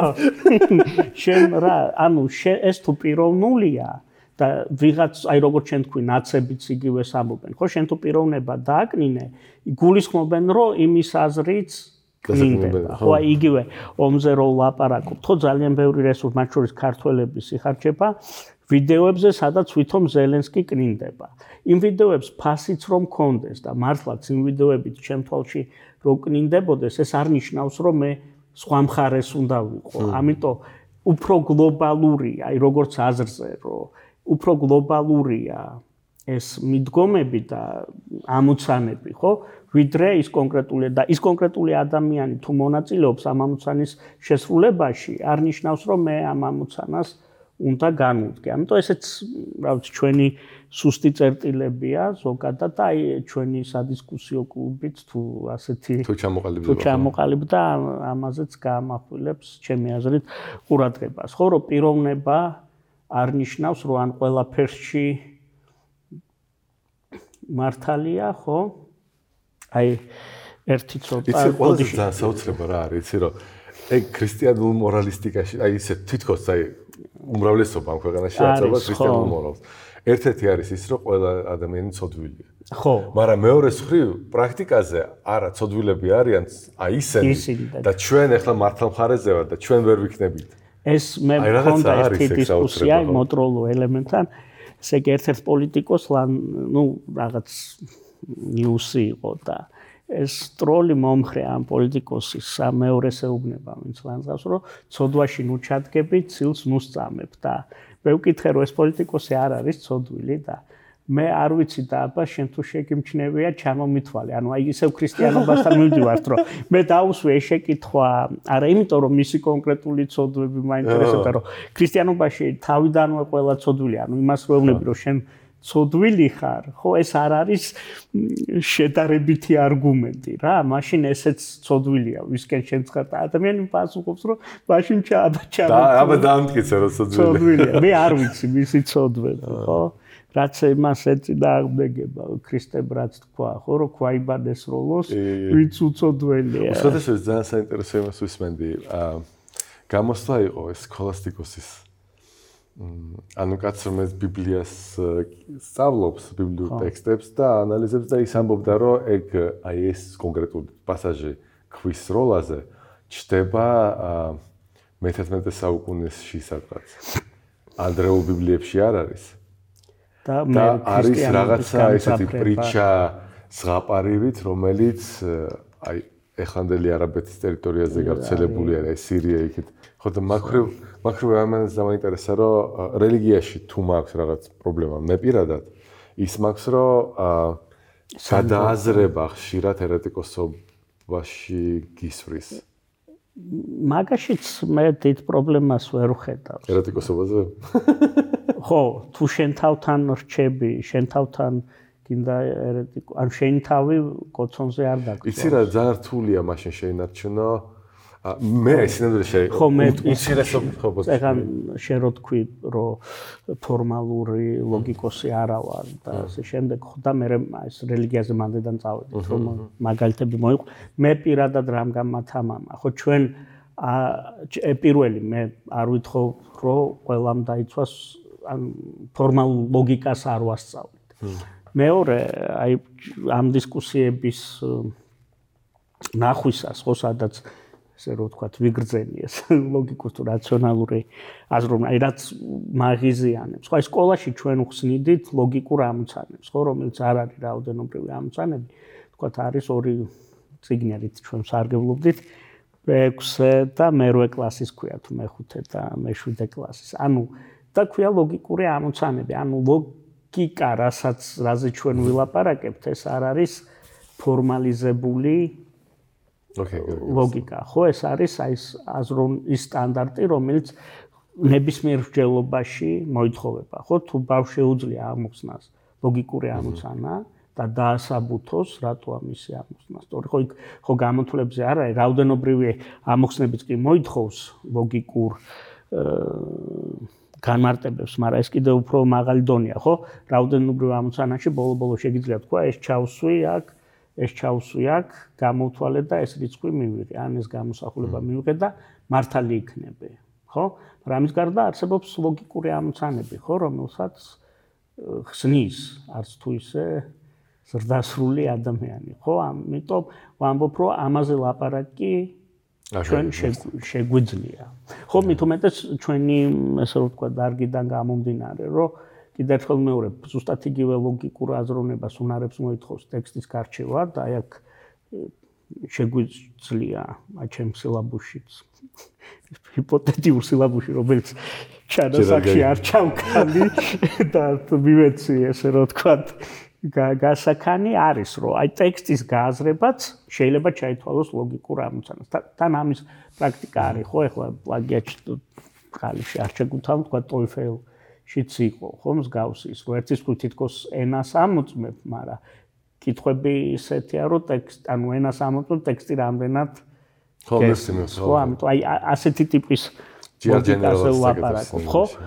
და ჩვენ პროფესია რატო ვახსენე, რომ ჩვენ პროფესია უშუალოდ მაგაზია, ну ნებისმიერი რჩეულობ, უფრო მეტად უფრო რთული სისტემების, აი შედარებით რთული სისტემების რაღაც ლოგიკურ კავშირების დაჭერა ან აღწერა და თან ეს რაღაცნაირად კარგი ფიზიკოსში, ანუ მოწყვეტილი თეორეტიკოსისგან განსხვავებით, კარგი ფიზიკოსი სულ უნდა ბრუნდებოდეს და ამოწმებდეს მისი იდეა რამდენად რელევანტურია სამყაროში, რომელსაც ის ცდილობს აღწეროს.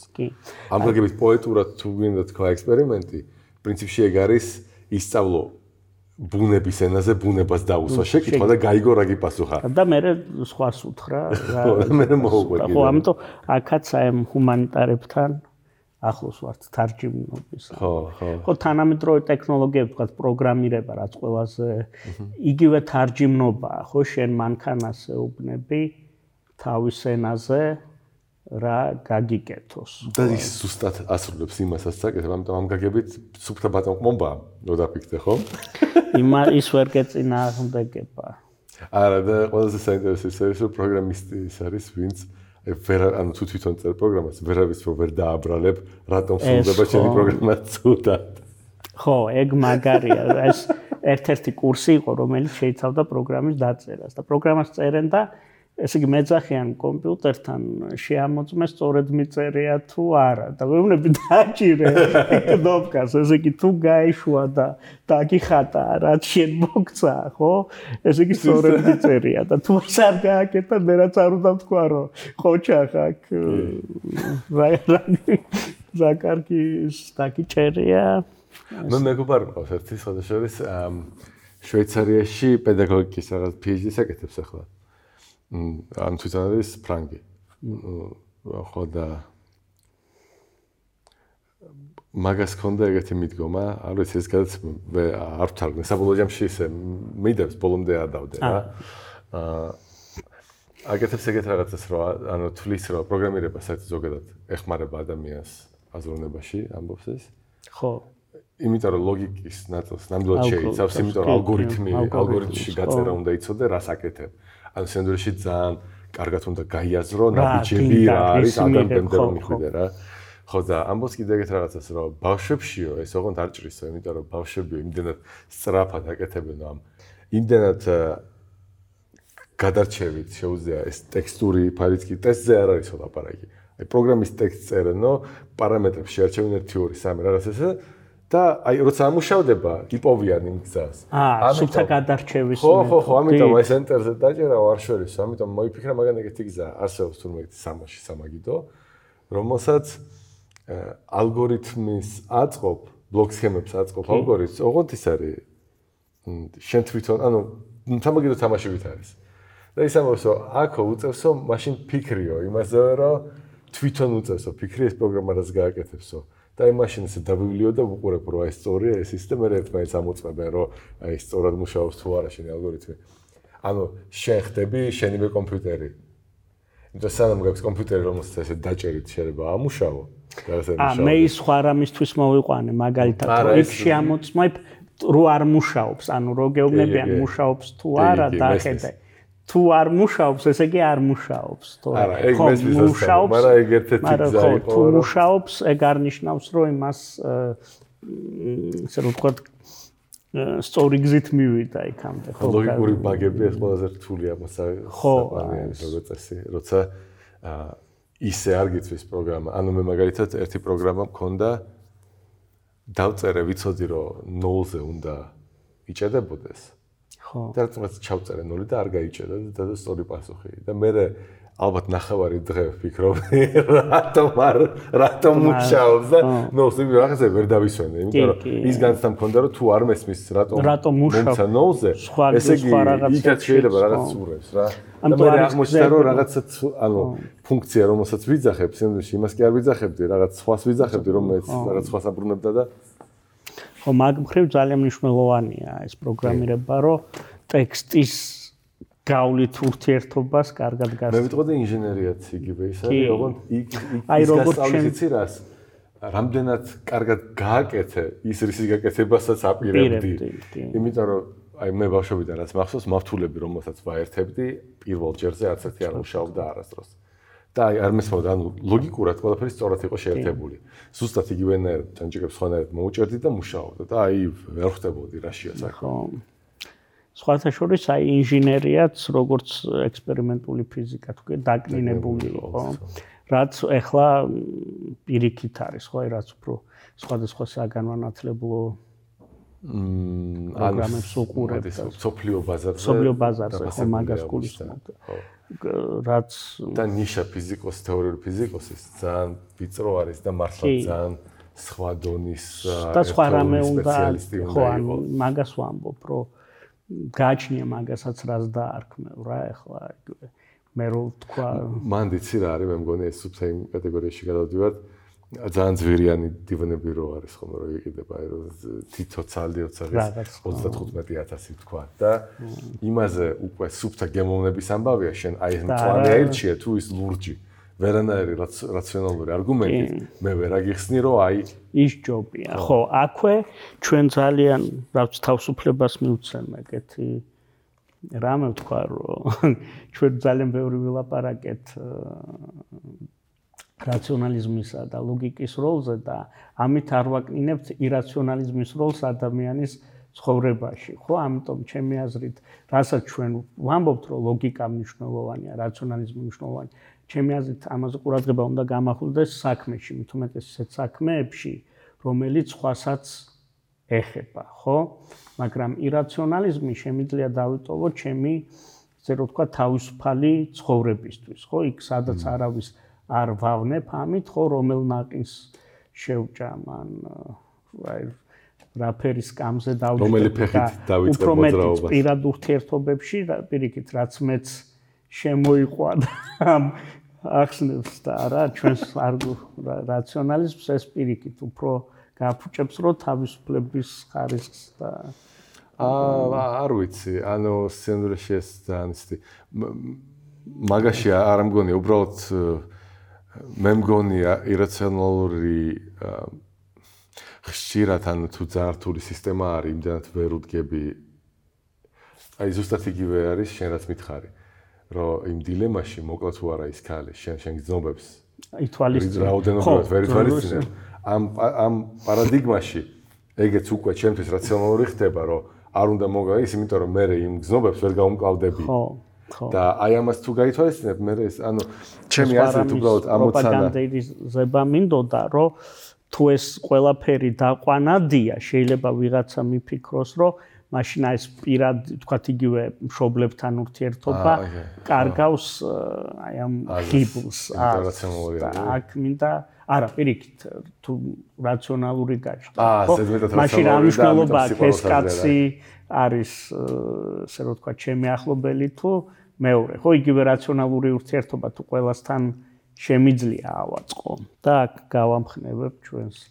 მაყურებელს რომ არსებობს ჰეიზენბერგის განმგრელობა რომელიც გვეუბნება რომ ზუსტად მაინც ვერაფერს ვერ აღწერდა ეს გეფი თავისუფლების ხარისხი გვაქვს მოულოდნელობის ეფექტი მაინც არის ჩვენ ცხოვრებაში რა მაგაზე ძალიან კარგი გაგებით ანუ მე როცა საქმესზე მივყავარ ვიღაცას და მეუბნება აი მოულოდნელობის ეფექტის ხიბლზე იმას არ წავყვები და თუ ლუდის დასალევად მივდივართ და შენ მეუბნები რომ აი ნახოთ იქ რა დაგხვდება მაშინ შეიძლება მე იცი რა გააჩნია ანუ მე მეცეს სამხო გავიგე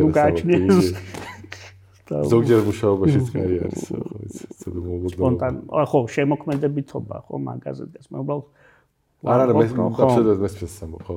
მე უბრალოდ იმის თქმა მინდოდა, რომ ხშირად გიწევს უბრალოდ რაღაც ირაციონალური ან მორალური არგუმენტის თქმა, იმის გამო რომ იცი რომ რაღაცნაირად გონია რომ ის იმუშავებს, თუმცა არანაირი ობიექტური დამტკიცებულება არ აქვს და თან უფრო მეტი შეგიძლია დაამტკიცო რომ შენი მონაცემები რაც ახლა არის, საკმარისი არ არის რაციონალური დასმა გამოიტანო. ხო, აი ეს მნიშვნელოვანია, აი არისტარქეს შემთხვევაშიც მონაცემები აკლდა, ხო, ჩემი ასე რომ ვთქვა, ცოდნა არისტარქეს ეგეთია, ხო, მონაცემები აკლდა, რომ ბოლომდე დაესაბუთებინა, თორე იყო მართალი. იგივე შეიძლება იყოს, ხო, ამიტომ ესე რომ ვთქვა, აი ამ ნაწილს, ასე რომ ვთქვა, ადამიანურობას, ხო, ჩვენ არ გამოვრიცხავთ, ჩვენ ვამბობთ, რომ როცა რაღაცა არალოგიკურია, მხოლოდ რწმენაზე, ეს ძალიან იშვიათი შემთხვევებია, ხო? და ეს უკვე შენი შინაგანი მდგომარეობაა, ვთქვათ, ადამიანის, ვთქვათ, შეიძლება ვიღაცა სალავიურის უბრალოდ სწამდეს, ხო? კი, რამდენიც გინდა. მე უფრო რა, ანუ ისენში იგივე სიტყვა, უბრალოდ კიდე სხვა სიტყვებით რა შეიძლება. სადღაც წავიკითხე, რომ ეს იუნგის როცა კითხულობ, იქ წერია, რომ ეს არ არის რაციონალური მოტივი, ანუ აქ უბრალოდ რაციონალურად დაწერილი წიგნი, ანუ არ უნდა ეცადო მაგის რაციოთი გაგებას. და ის არის ეს რაღაცა წრეებზე დადის და შენ რაღაცა აი იგებ, მაგრამ აი იმ რაღაც უცნაურ ლოგიკაში რომელიც მაგას აქვს. თუმცა მაგას ვერ ჩავწე, ანუ ახლა ამაში ძლიერი არა ვარ ნამდვილად შემიძლია ვთქვა. მე როგორც ვუყურებ რაციონალურ აზროვნებას, მაინც მჯერა რომ ძალიან სასარგებლო ინსტრუმენტია. და როგორც ინსტრუმენტს ვუყურებ, იმის გარეშე რომ ვამბობ რომ ვთქვათ, აი ეგეც სწორია, ლოგიკურად შემიძლია გავიაზრო რომ კი. მას აქვს სასრული ეს. შინაგანად შეიძლება ბოლომდე ამის არ მჯერა. სასრული? ანუ სასრულია მისი შესაძლებლობა ლოგიკის. კი. აი ისე ბოლომდე სინამდვილეში ალბათ მაინც მაგას ქვია რედუქციონისტი ალბათ, როცა მჯერა რომ აი დავშლი რთულ ამოცანას პატარა ამოცანებად მივხვდები ისინი როგორ მუშაობენ და მივხვდები როგორ მუშაობს ყველაფერი. აი ეს ალბათ შინაგანად ეს წმენა მაქვს პროფესიიდან გამომდინარე. თუმცა ეს ჩემთავს რა უგვირდები რა. აი ეს განცდა არ მაქვს რომ მე ახლა რაციონალური ის ბოჭავს და უნდა გამოვიდე ამ საზღვრებიდან რომ ირაციონალური ის გავიხსნა. არა, ხო. აი ეს რაღაცნაირად აი არა, თუმცა მსმენია ესე პირიქით ჟელობები და ძალიან დამაინტერესა ის შენ უნდა გითხრა თუ შევძებ ახლა მაგის გამეორებას ოღონდ. არის ეგეთი დონალდ ჰოფმანი მე მგონი. ის ამბობს ეგეთ რამეს. უცნაური იდეების ნაკრები აქვს საერთოდ. ესე იგი ამბობს ეგეთ რამეს. შენ პირველ რიგში საიდან რაც დაკმობით. ამბობს ეგეთ რაღაცას, რომ გავაკეთოთ სიმულაცია. რომელშიც ბუნებრივი გადარჩევა მექნება და მე მაქვს რაღაც ერთეულები, ლოგიკური რაღაც ავტომატები, რომლებიც რაღაც ლოგიკით ვითარდებიან, მუტაცია აქვს, რაღაცას მიხვდებიან და მე შემიძლია ვაკონტროლო ისიც გარემო, რომელიც მე შევქმნი, როგორი სტრუქტურის არის, იმიტომ ჩემი დაპროგრამებული გარემოა და ესენი როცა ანალიზებენ ამ გარემოს, ესენი ქმნიან ამ გარემოს სტრუქტურაზე რაღაც წარმოდგენას. ხო. და შემიძლია შევადარო ეს სტრუქტურა, რომელიც იქნება ამასთან წარმოდგენებში და გარემოს რეალური სტრუქტურა, რაც მე შევქმნი, ხო? და ის ამბობს, რომ როდესაც შეადარებ ალბათობების სპექტრს, შეგვიძლია დავამტკიცოთ, ну, ის ამბობს, რომ მან დაამტკიცა, რომ ევოლუციურად წარმოქმნილი ვერანაირი აგეთი ავტომატი ვერ შექმნის გარემოზე სწორ წარმოდგენას. იმიტომ რომ მისი წარმოდგენა ყოველთვის ვითარდება მარტივი გაგებიდან გართულებისკენ და ის სტრუქტურა, რომელსაც თავში იქნის, არანაირ კავშირში შეიძლება არ იყოს რეალურ სტრუქტურასთან. აღწერს მას. ხო, აღწერს მას, ეფექტურად აღწერს, რაც უფრო ეფექტურად, მით უფრო კარგი, მაგრამ დიდ სურათს ვერ მივახლოვდება და მაგაგებით ამბობს ეგეთ რამეს. აქედან გამომდინარე, ამბობს ეგეთ რაღაცა სამგანზომილებიანი სივრცე, რომელიც თეორიულ ფიზიკაში მიღებულია როგორც აქსიომას, ძალიან ხშირად აყალიბებ. ხო. აი განსაკუთრებით ეს ადრეული მე-20 საუკუნეში რაც არის. ეგ არის შენი წარმოდგენის არტეფაქტი. შენ ამოცანებში ეს, მაგრამ როდესაც ჩადიხარ რედუქციონიზმის ხო გჯერა რომ ელემენტარულ ნაწილებში ჩახვალ, ისინი სამგანზომილებიან სივრცეში არიან. ხო, ის ამბობს, რომ ესენი სამგანზომილებიან სივრცეში აღარდებს, იმიტომ რომ ეგეთ რამეს ამბობს, აი მე ადამიანი როცა ველაპარაკები ადამიანს. მე შენ არ ვიქავ შენი სახის საშუალებით, ხო? ეგ არისოს მე შენს შინაგან მეზე წარმოდგენა მაქვს. ეს მე ვიქმნი მაგას გამოცდილებიდან ენით და ჩვენი საუბრებით რაღაცნაირად, მაგრამ ჩემთვის შენ ხარ ეს ზედაპირი, რომელთანაც მე ეს ეძახის მაგას user interface-ი ამ შენი შინაგანი სტრუქტურის. ხო. და სამყაროსთვის, ანუ შენთვის ეს ამბობს ეგეთ რამეს. ელემენტარული ნაწილაკები ეგ არის ინტერფეისი იმისა, რაღაცისთვის. ოღონდ რას ამბობს ეგეთ რამეს. ეხლა თეორიული ფიზიკა რო გამითარდა, თეორიული ფიზიკა ამას უყურებს როგორც სიმეტრიის ხო გამოვლენა დაყვანადი წარმოდგენები. ესო სივრცე-დროითი სტრუქტურაც არ არის.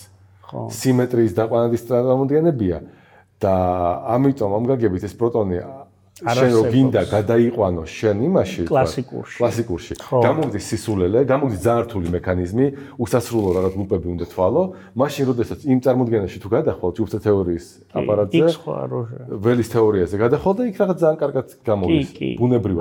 მაგრამ გადასვლა უკან ძალიან გიჭირს და ამბობს ეგეთ რამეს, რომ არც არის საჭირო. ხო, ანუ ის ამბობს, რომ რედუქციონიზმი, რომელიც მიღებულია, მე მგონი არის მცდარი, იმიტომ რომ ჩვენ რეალურად data structures უახლოვდებით, რომელიც სინამდვილეში დგას ამ სივრცის მიღმა. ამ გაგებით ესეთი იდეა დამებადა რა, აი ეგეთი აზროვნების განცდა, რომ იქამდეც აქვს ჰოკინგთან მოსვენილი მაგას. ნათქვამი აქვს, რომ ფილოსოფიას და რელიგიას ნამდვილად ეკარგება აზრი, იმაგებით კი არა, რომ აზრს არ კარგავს ეს ყოფით იმაში.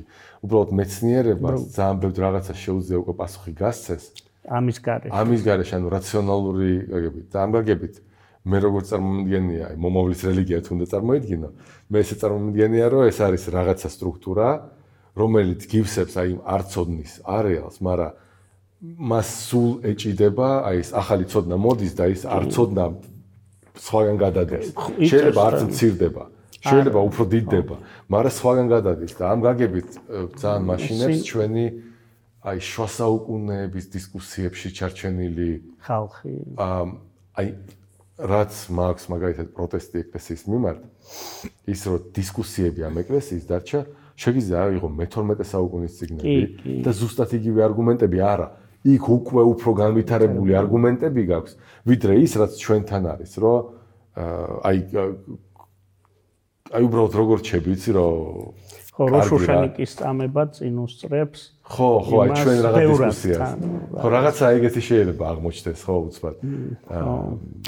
ხო, აი რასაც ამბობდი მასზე რედუქციონიზმზე, რომ ისა ეგ წავაწყდი, ორჯერ წავაწყდი მაგ პრობლემას, ოღონდ კარგი გაგებით, ჩემი აზრით, კარგ დასკვნამდე მეტი. ერთხელ მტკივნეული იყო, პაშინ სკოლის მოსწავლე ვიყავით და რატომღაც აი შენ რასაც ამბობ, რომ სულ აი ჩვენც კვანტურს ვსწავლობდით ეს, აი მახსოვს ის სტატფიზიკა.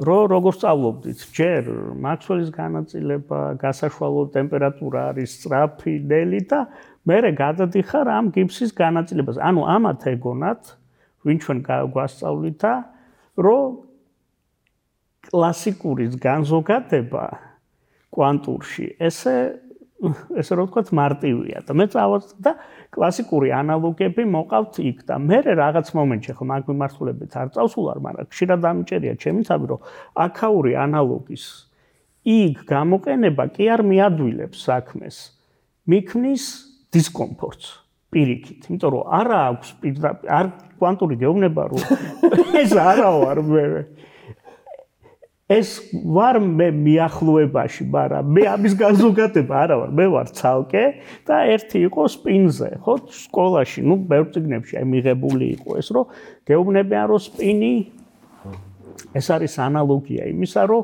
ელექტრონი ბრუნავს თავის ღერძის გარშემო და ვითომ საქმეს გეადვილებენ. ნუ მტკივნეული რატო იყო, რომ თქვი ერთ-ერთ ტურნირზე რაღაც ამოცანა იყო და სპინი ბრუნვა და ნუ დაბალი ქულები ავიღე, ნუ ერთის მხრივ შეეძლო და ეწერა დაბალი ქულები, იმიტომ რომ ის, მაგრამ ფორმალურად მართლები იყვნენ, რომ მეუბნებიან, რომ არაფერიც არ ბრუნავს. და ერთის მხრივ გაქვს ჰეიზენბერგის განუზღვრელობა, რომელიც ამ ფორმას უარყოფს, ხო, უბრალოდ ტრაექტორიას და მეორეს მხრივ შენ ცდილობ კლასიკური ანალოგიები მოიყვანო იქ, რომ ელექტრონი ატომის გარშემო ბრუნავს და მე ხლა ვეუბნები სტუდენტებს, როცა მაგაზე მიწევ საკითხი, რომ უნდა იფიქრო პირიქით. ეს კვანტური რიცხვები, მაგნიტური, სპინი, ეს არის მისი თვისება, ის არსებობს.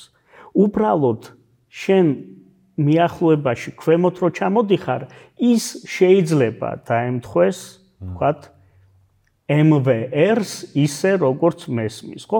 სხვაგან შეიძლება სხვანაირად აღიწეროს. არა, ქვევით MVR-ს ემთხვევა. ანუ ქვემოთ რას ნიშნავს? კლასიკურისკენ.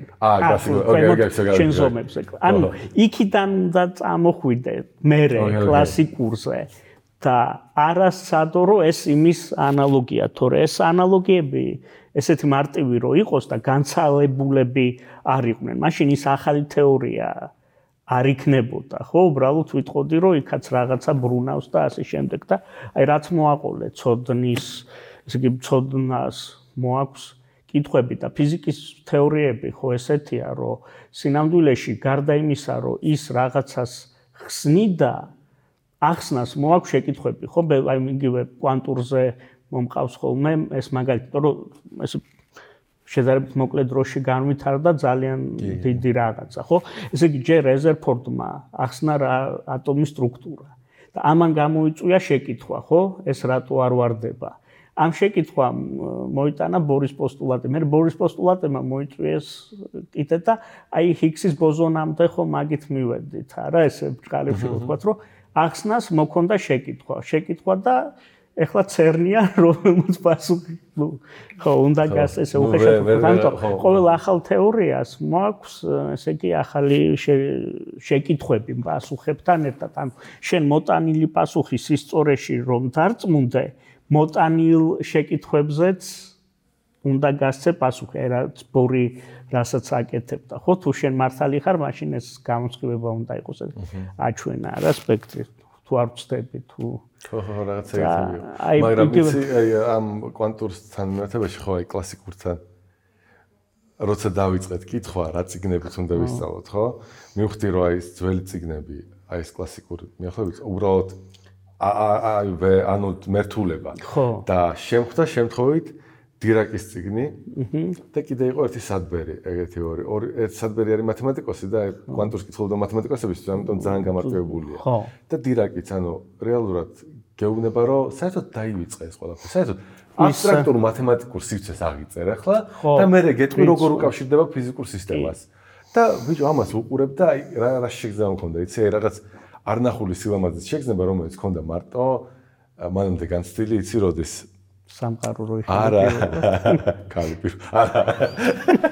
არა როცა პირველად როცა ვსწავლობდი ანუ მე მოვდივარ ჩვეულებრივი სკოლიდან და მე მათემატიკა პირველად ვისწავლე პირველ კურსზე სინამდვილეში რა აი მაშინ მათანალიზი რო გავიარე მივხვდი რომ ეს რა საოცრება ყოფილა რომ აი ეს აი ეგრე მარტივი იმიტომ რომ აი იგივე ამბობენ რომ აინშტაინის ჰქონდა ეგ განცდა რომ აქსიომებიდან გამოვიყვანა რთული თეორიები ევკლიდეს გეომეტრიას ვკითხულობდიო მე ევკლიდეს გეომეტრიას ეტყობა იმ სიღრმემდე არ ვსწავლობდი სკოლაში რაღაცა ვისწავლე ვიცოდი მაგრამ აი ეს განცდა და მე უფრო მარტო მათემატიკურ ანალიზზე იმიტომ რომ იწყებ სემესტრი იწყება იმით რომ შენ გასწავლიან არის სიმრავლე მე რიცხვები მე ზღვრები და უცბად ბრაღდა ინტეგრალი და დათვლა იცი უსასრულო მცირედ რაღაცეება დაყოფა და აჯამა რაღაც ფართობის დათვლა და მეთქი აი ვაუ სადაბე მივიდა კაცობრიობას თურმე რა ზუსტად იგივე მქონდა ეს დირაკის იმას რომ ვკითხულობ და უცბად აი რაღაცა რომ გირაცდება რომ ეს მივხვდი და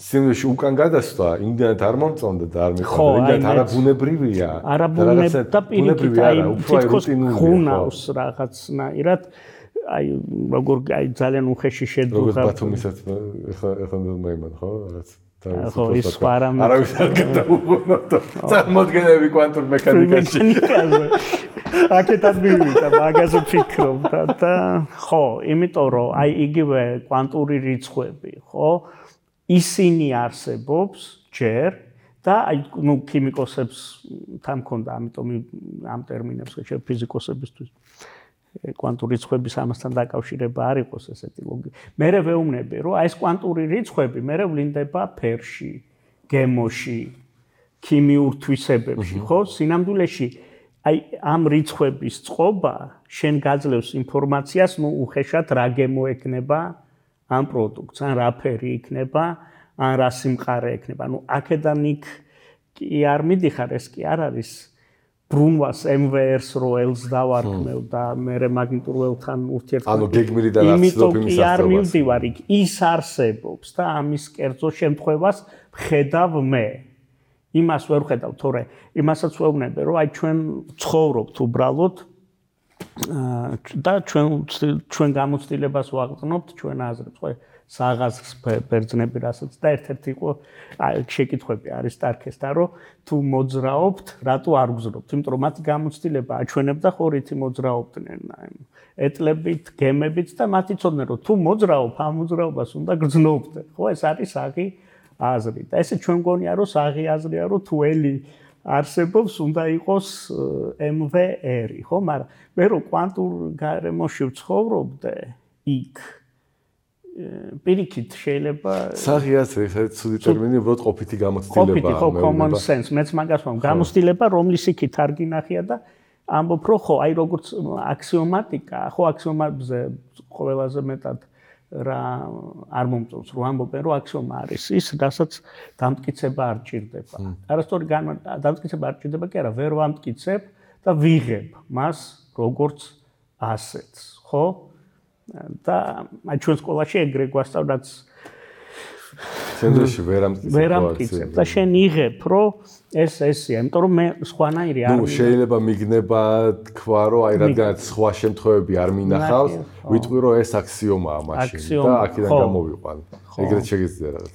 ხო, აი ეს კლეში კვანტურთან რომ მართლა წარმოსახვას ვხედავ, ანუ მე MVR კი არ არის ის ელი.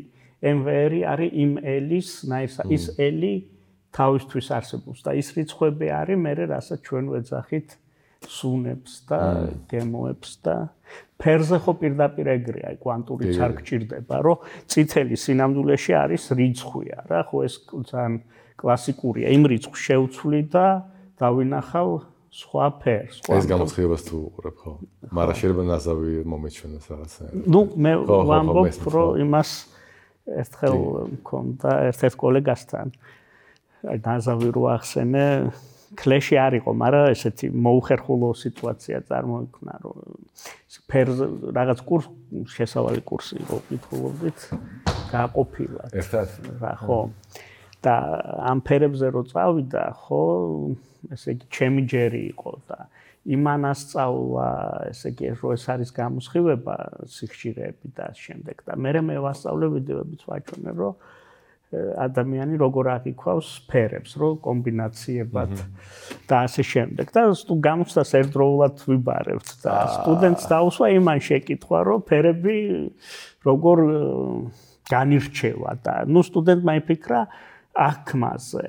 და ის ეკითხება, რომ ის ელის იმ პასუხს, რაც თვითონ ასწავლებს. სტუდენტი პასუხობს, რომ აი ადამიანში სამი არის, ესე იგი, თვალში, ეს ორგანოში არის აღქმელები, რომლებიც ამ ფერს აღიქვავს და რომ მოდის შუქი კომბინაციას, ნუ ითვლის და ეს ცოტა ესე გამოვიდა, ჩვენო ბიოლოგიაზე ხარ ვლაპარაკობთ, ფიზიკაზე ვლაპარაკობთ და ეს სტუდენტი აღმოჩნდა, ხერ, ნუ ცხადია მაგას არ დააკვდა, მაგრამ ანუ ერთი და იგივეა, რომ ფერის აღქმა ისიც არის და ისიც არის, ხო აი რაც შენ თქვი, შენც მართალი ხარ და ისიც მართალია, რომ სიხშირეებს არეგულირებ. ამიტომ ეს სტრუქტურები ხო ეს არ არის ყოფის ყველაფერი, ანუ ის რაც ახალია, არ არის იმის გავრცობა, რაც აქამდე გვინახია. ზოგიერთი რაც მართლა ახალია ეს.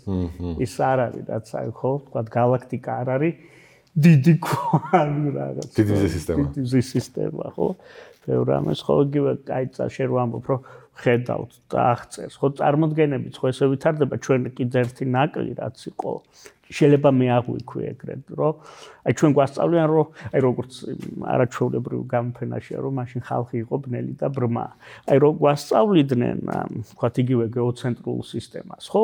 ჩნდებოდა ესეთი განცდა, რომ ისინი დებილები იყვნენ და აი მერე ჭკვიანი ხალხი გამოჩნდა და სწორი მოდელი და სინამდვილეში ისინი ზუსტად აღწერდნენ იმას, რასაც ხედავდნენ. ხო, ანუ ადამიანი აღწერს იმ დაინახა მეტი სხვა რამე ახ და ისინი სწორედ მიდიოდნენ, ხო, იგივე, კაი, გეოცენტრული მოდელი, ოკეი. მერე სავარაუდოდ, ანუ კარგი სწორი ინპუტი რომ ისე იმას, სწორი შემოვალი მონაცემები არისტოტელეს ისიც დაგიდებს სწორ ფიზიკას. რო ქონოდა, ხო, შემდეგ პტოლემეოსის მოდელი, რო ეპიციკლებზე ტრიალებს, ხო, რა დააკვირდნენ რეტროგრადულ მოძრაობას და მართლაც ეს აღწერს და ფიზიკა ესე ვითარდება, ხო, დავინახე, აღწერე, მეტი დავინახე, მეტი აღწერე, ხო, ანუ ის თავარია, ნუ ყოველ შემთხვევაში ხო სწორად აღწერო ის, რასაც ვხედავ, ეგ ერთი და ასევე თქვათ advanced არის წარმოვიდგინო ხოლმე, რასაც ვერ ვხედავ. ანუ ეგ კვანტურში შეიძლება იყოს. ეგრე. რო შენიქა. აი ეს როგორ იყო ეს ფიზიკოსების დივიზია რა, რომელიღაც ფაკულტეტზე. დავთვითო ყველაფერს რასიდაც შეიძლება და რასიდაც შეიძლება იმასაც დავთვითო. თვაც გახად ეგ გალილეოს აბრალებენ, რომ გაზომეთის რისი გაზომვა შეგიძლია და რაც არა გახადეთ გაზომვადი და ისე გაზომე. მერე გაზომა. ეს იყო მეცნიერება ყველასათვის. უცნაური გასვლითი პოდკასტი, რომელშიც მასპინძლობდა ილიას სახელმწიფო უნივერსიტეტი, დიდი მადლობა მას. და დიდი მადლობა ყველას, ვინც გვისმენს, გვაშერებს, დიდი მადლობა ჩვენ პატრიონ მხარდაჭერებს, რომლებიც გვემატება და თან მიკვირს, თან ძალიან მიხარია, მიკვირს იმიტომ რომ სკეპტიციზმი იყო, რომ აი ესეთ მოდელში, როდესაც თქვა შენ ავცელებ უფასოდ პოდკასტს და მე რეუბნები რომ ხარი დამიჭირეთ, არავინ ხარს არ დაგიჭერსო საქართველოში, ეგრე ამბობენ, მაგრამ აი ჩემი პროექტი ამბობს რომ არა, ანუ არის ხალხი, რომელიც აფასებს სხვის შრომას და უნდა მასში თანამონაწილე იყოს, თანამოზიარე და გარდა აი ესეთი როგორ დავარქვა დაფასებისა როგორც ქველმოქმედებისა შეიძლება ხედავენ სასარგებლოობას, ანუ აფასებენ არა უბრალოდ რა ადამიანმა დრო დახარჯა და დაუფასოთ, არამედ თვლიან რომ ეს თუ შენარჩუნ და ეს იქნება მათთვისაც კარგი, ხო მე ეგეთ მიდგომების მომხრე ვარ ზოგადად და მართლა მგონია რომ იქნება, იმიტომ რომ ქართულ YouTube-ს მართლა ჭირდება ეგეთი რაღაცები, ყოველ შემთხვევაში რასაც მე ვხედავ, რომ რა არის შემეცნება, სწორედ გაიგოს ხალხმა და რა არის მსჯელობა და რაში შეიძლება ეს პლატფორმა გამოიყენო. აი წახალისება აი ამ აზრებისა, რომ ბევრმა წეროს, რასაც გონია რომ ჩამოყალიბებულია და მისი არესმით პირობითად. ან არ არის ხალხი, ვისაც ძალიან მის მოსასმენად შეუძლია მემართოს ყველას უბრალოდ. კაი, მოგეთ დიდი მადლობა და ნახვამდის. მადლობა ჯუანშერს, მადლობა ილიასს და მაყურებელს დიდი მადლობა. გირჩევთ, მომწონოთ და მოგვისწრა ახალი სულ ჯუანშერის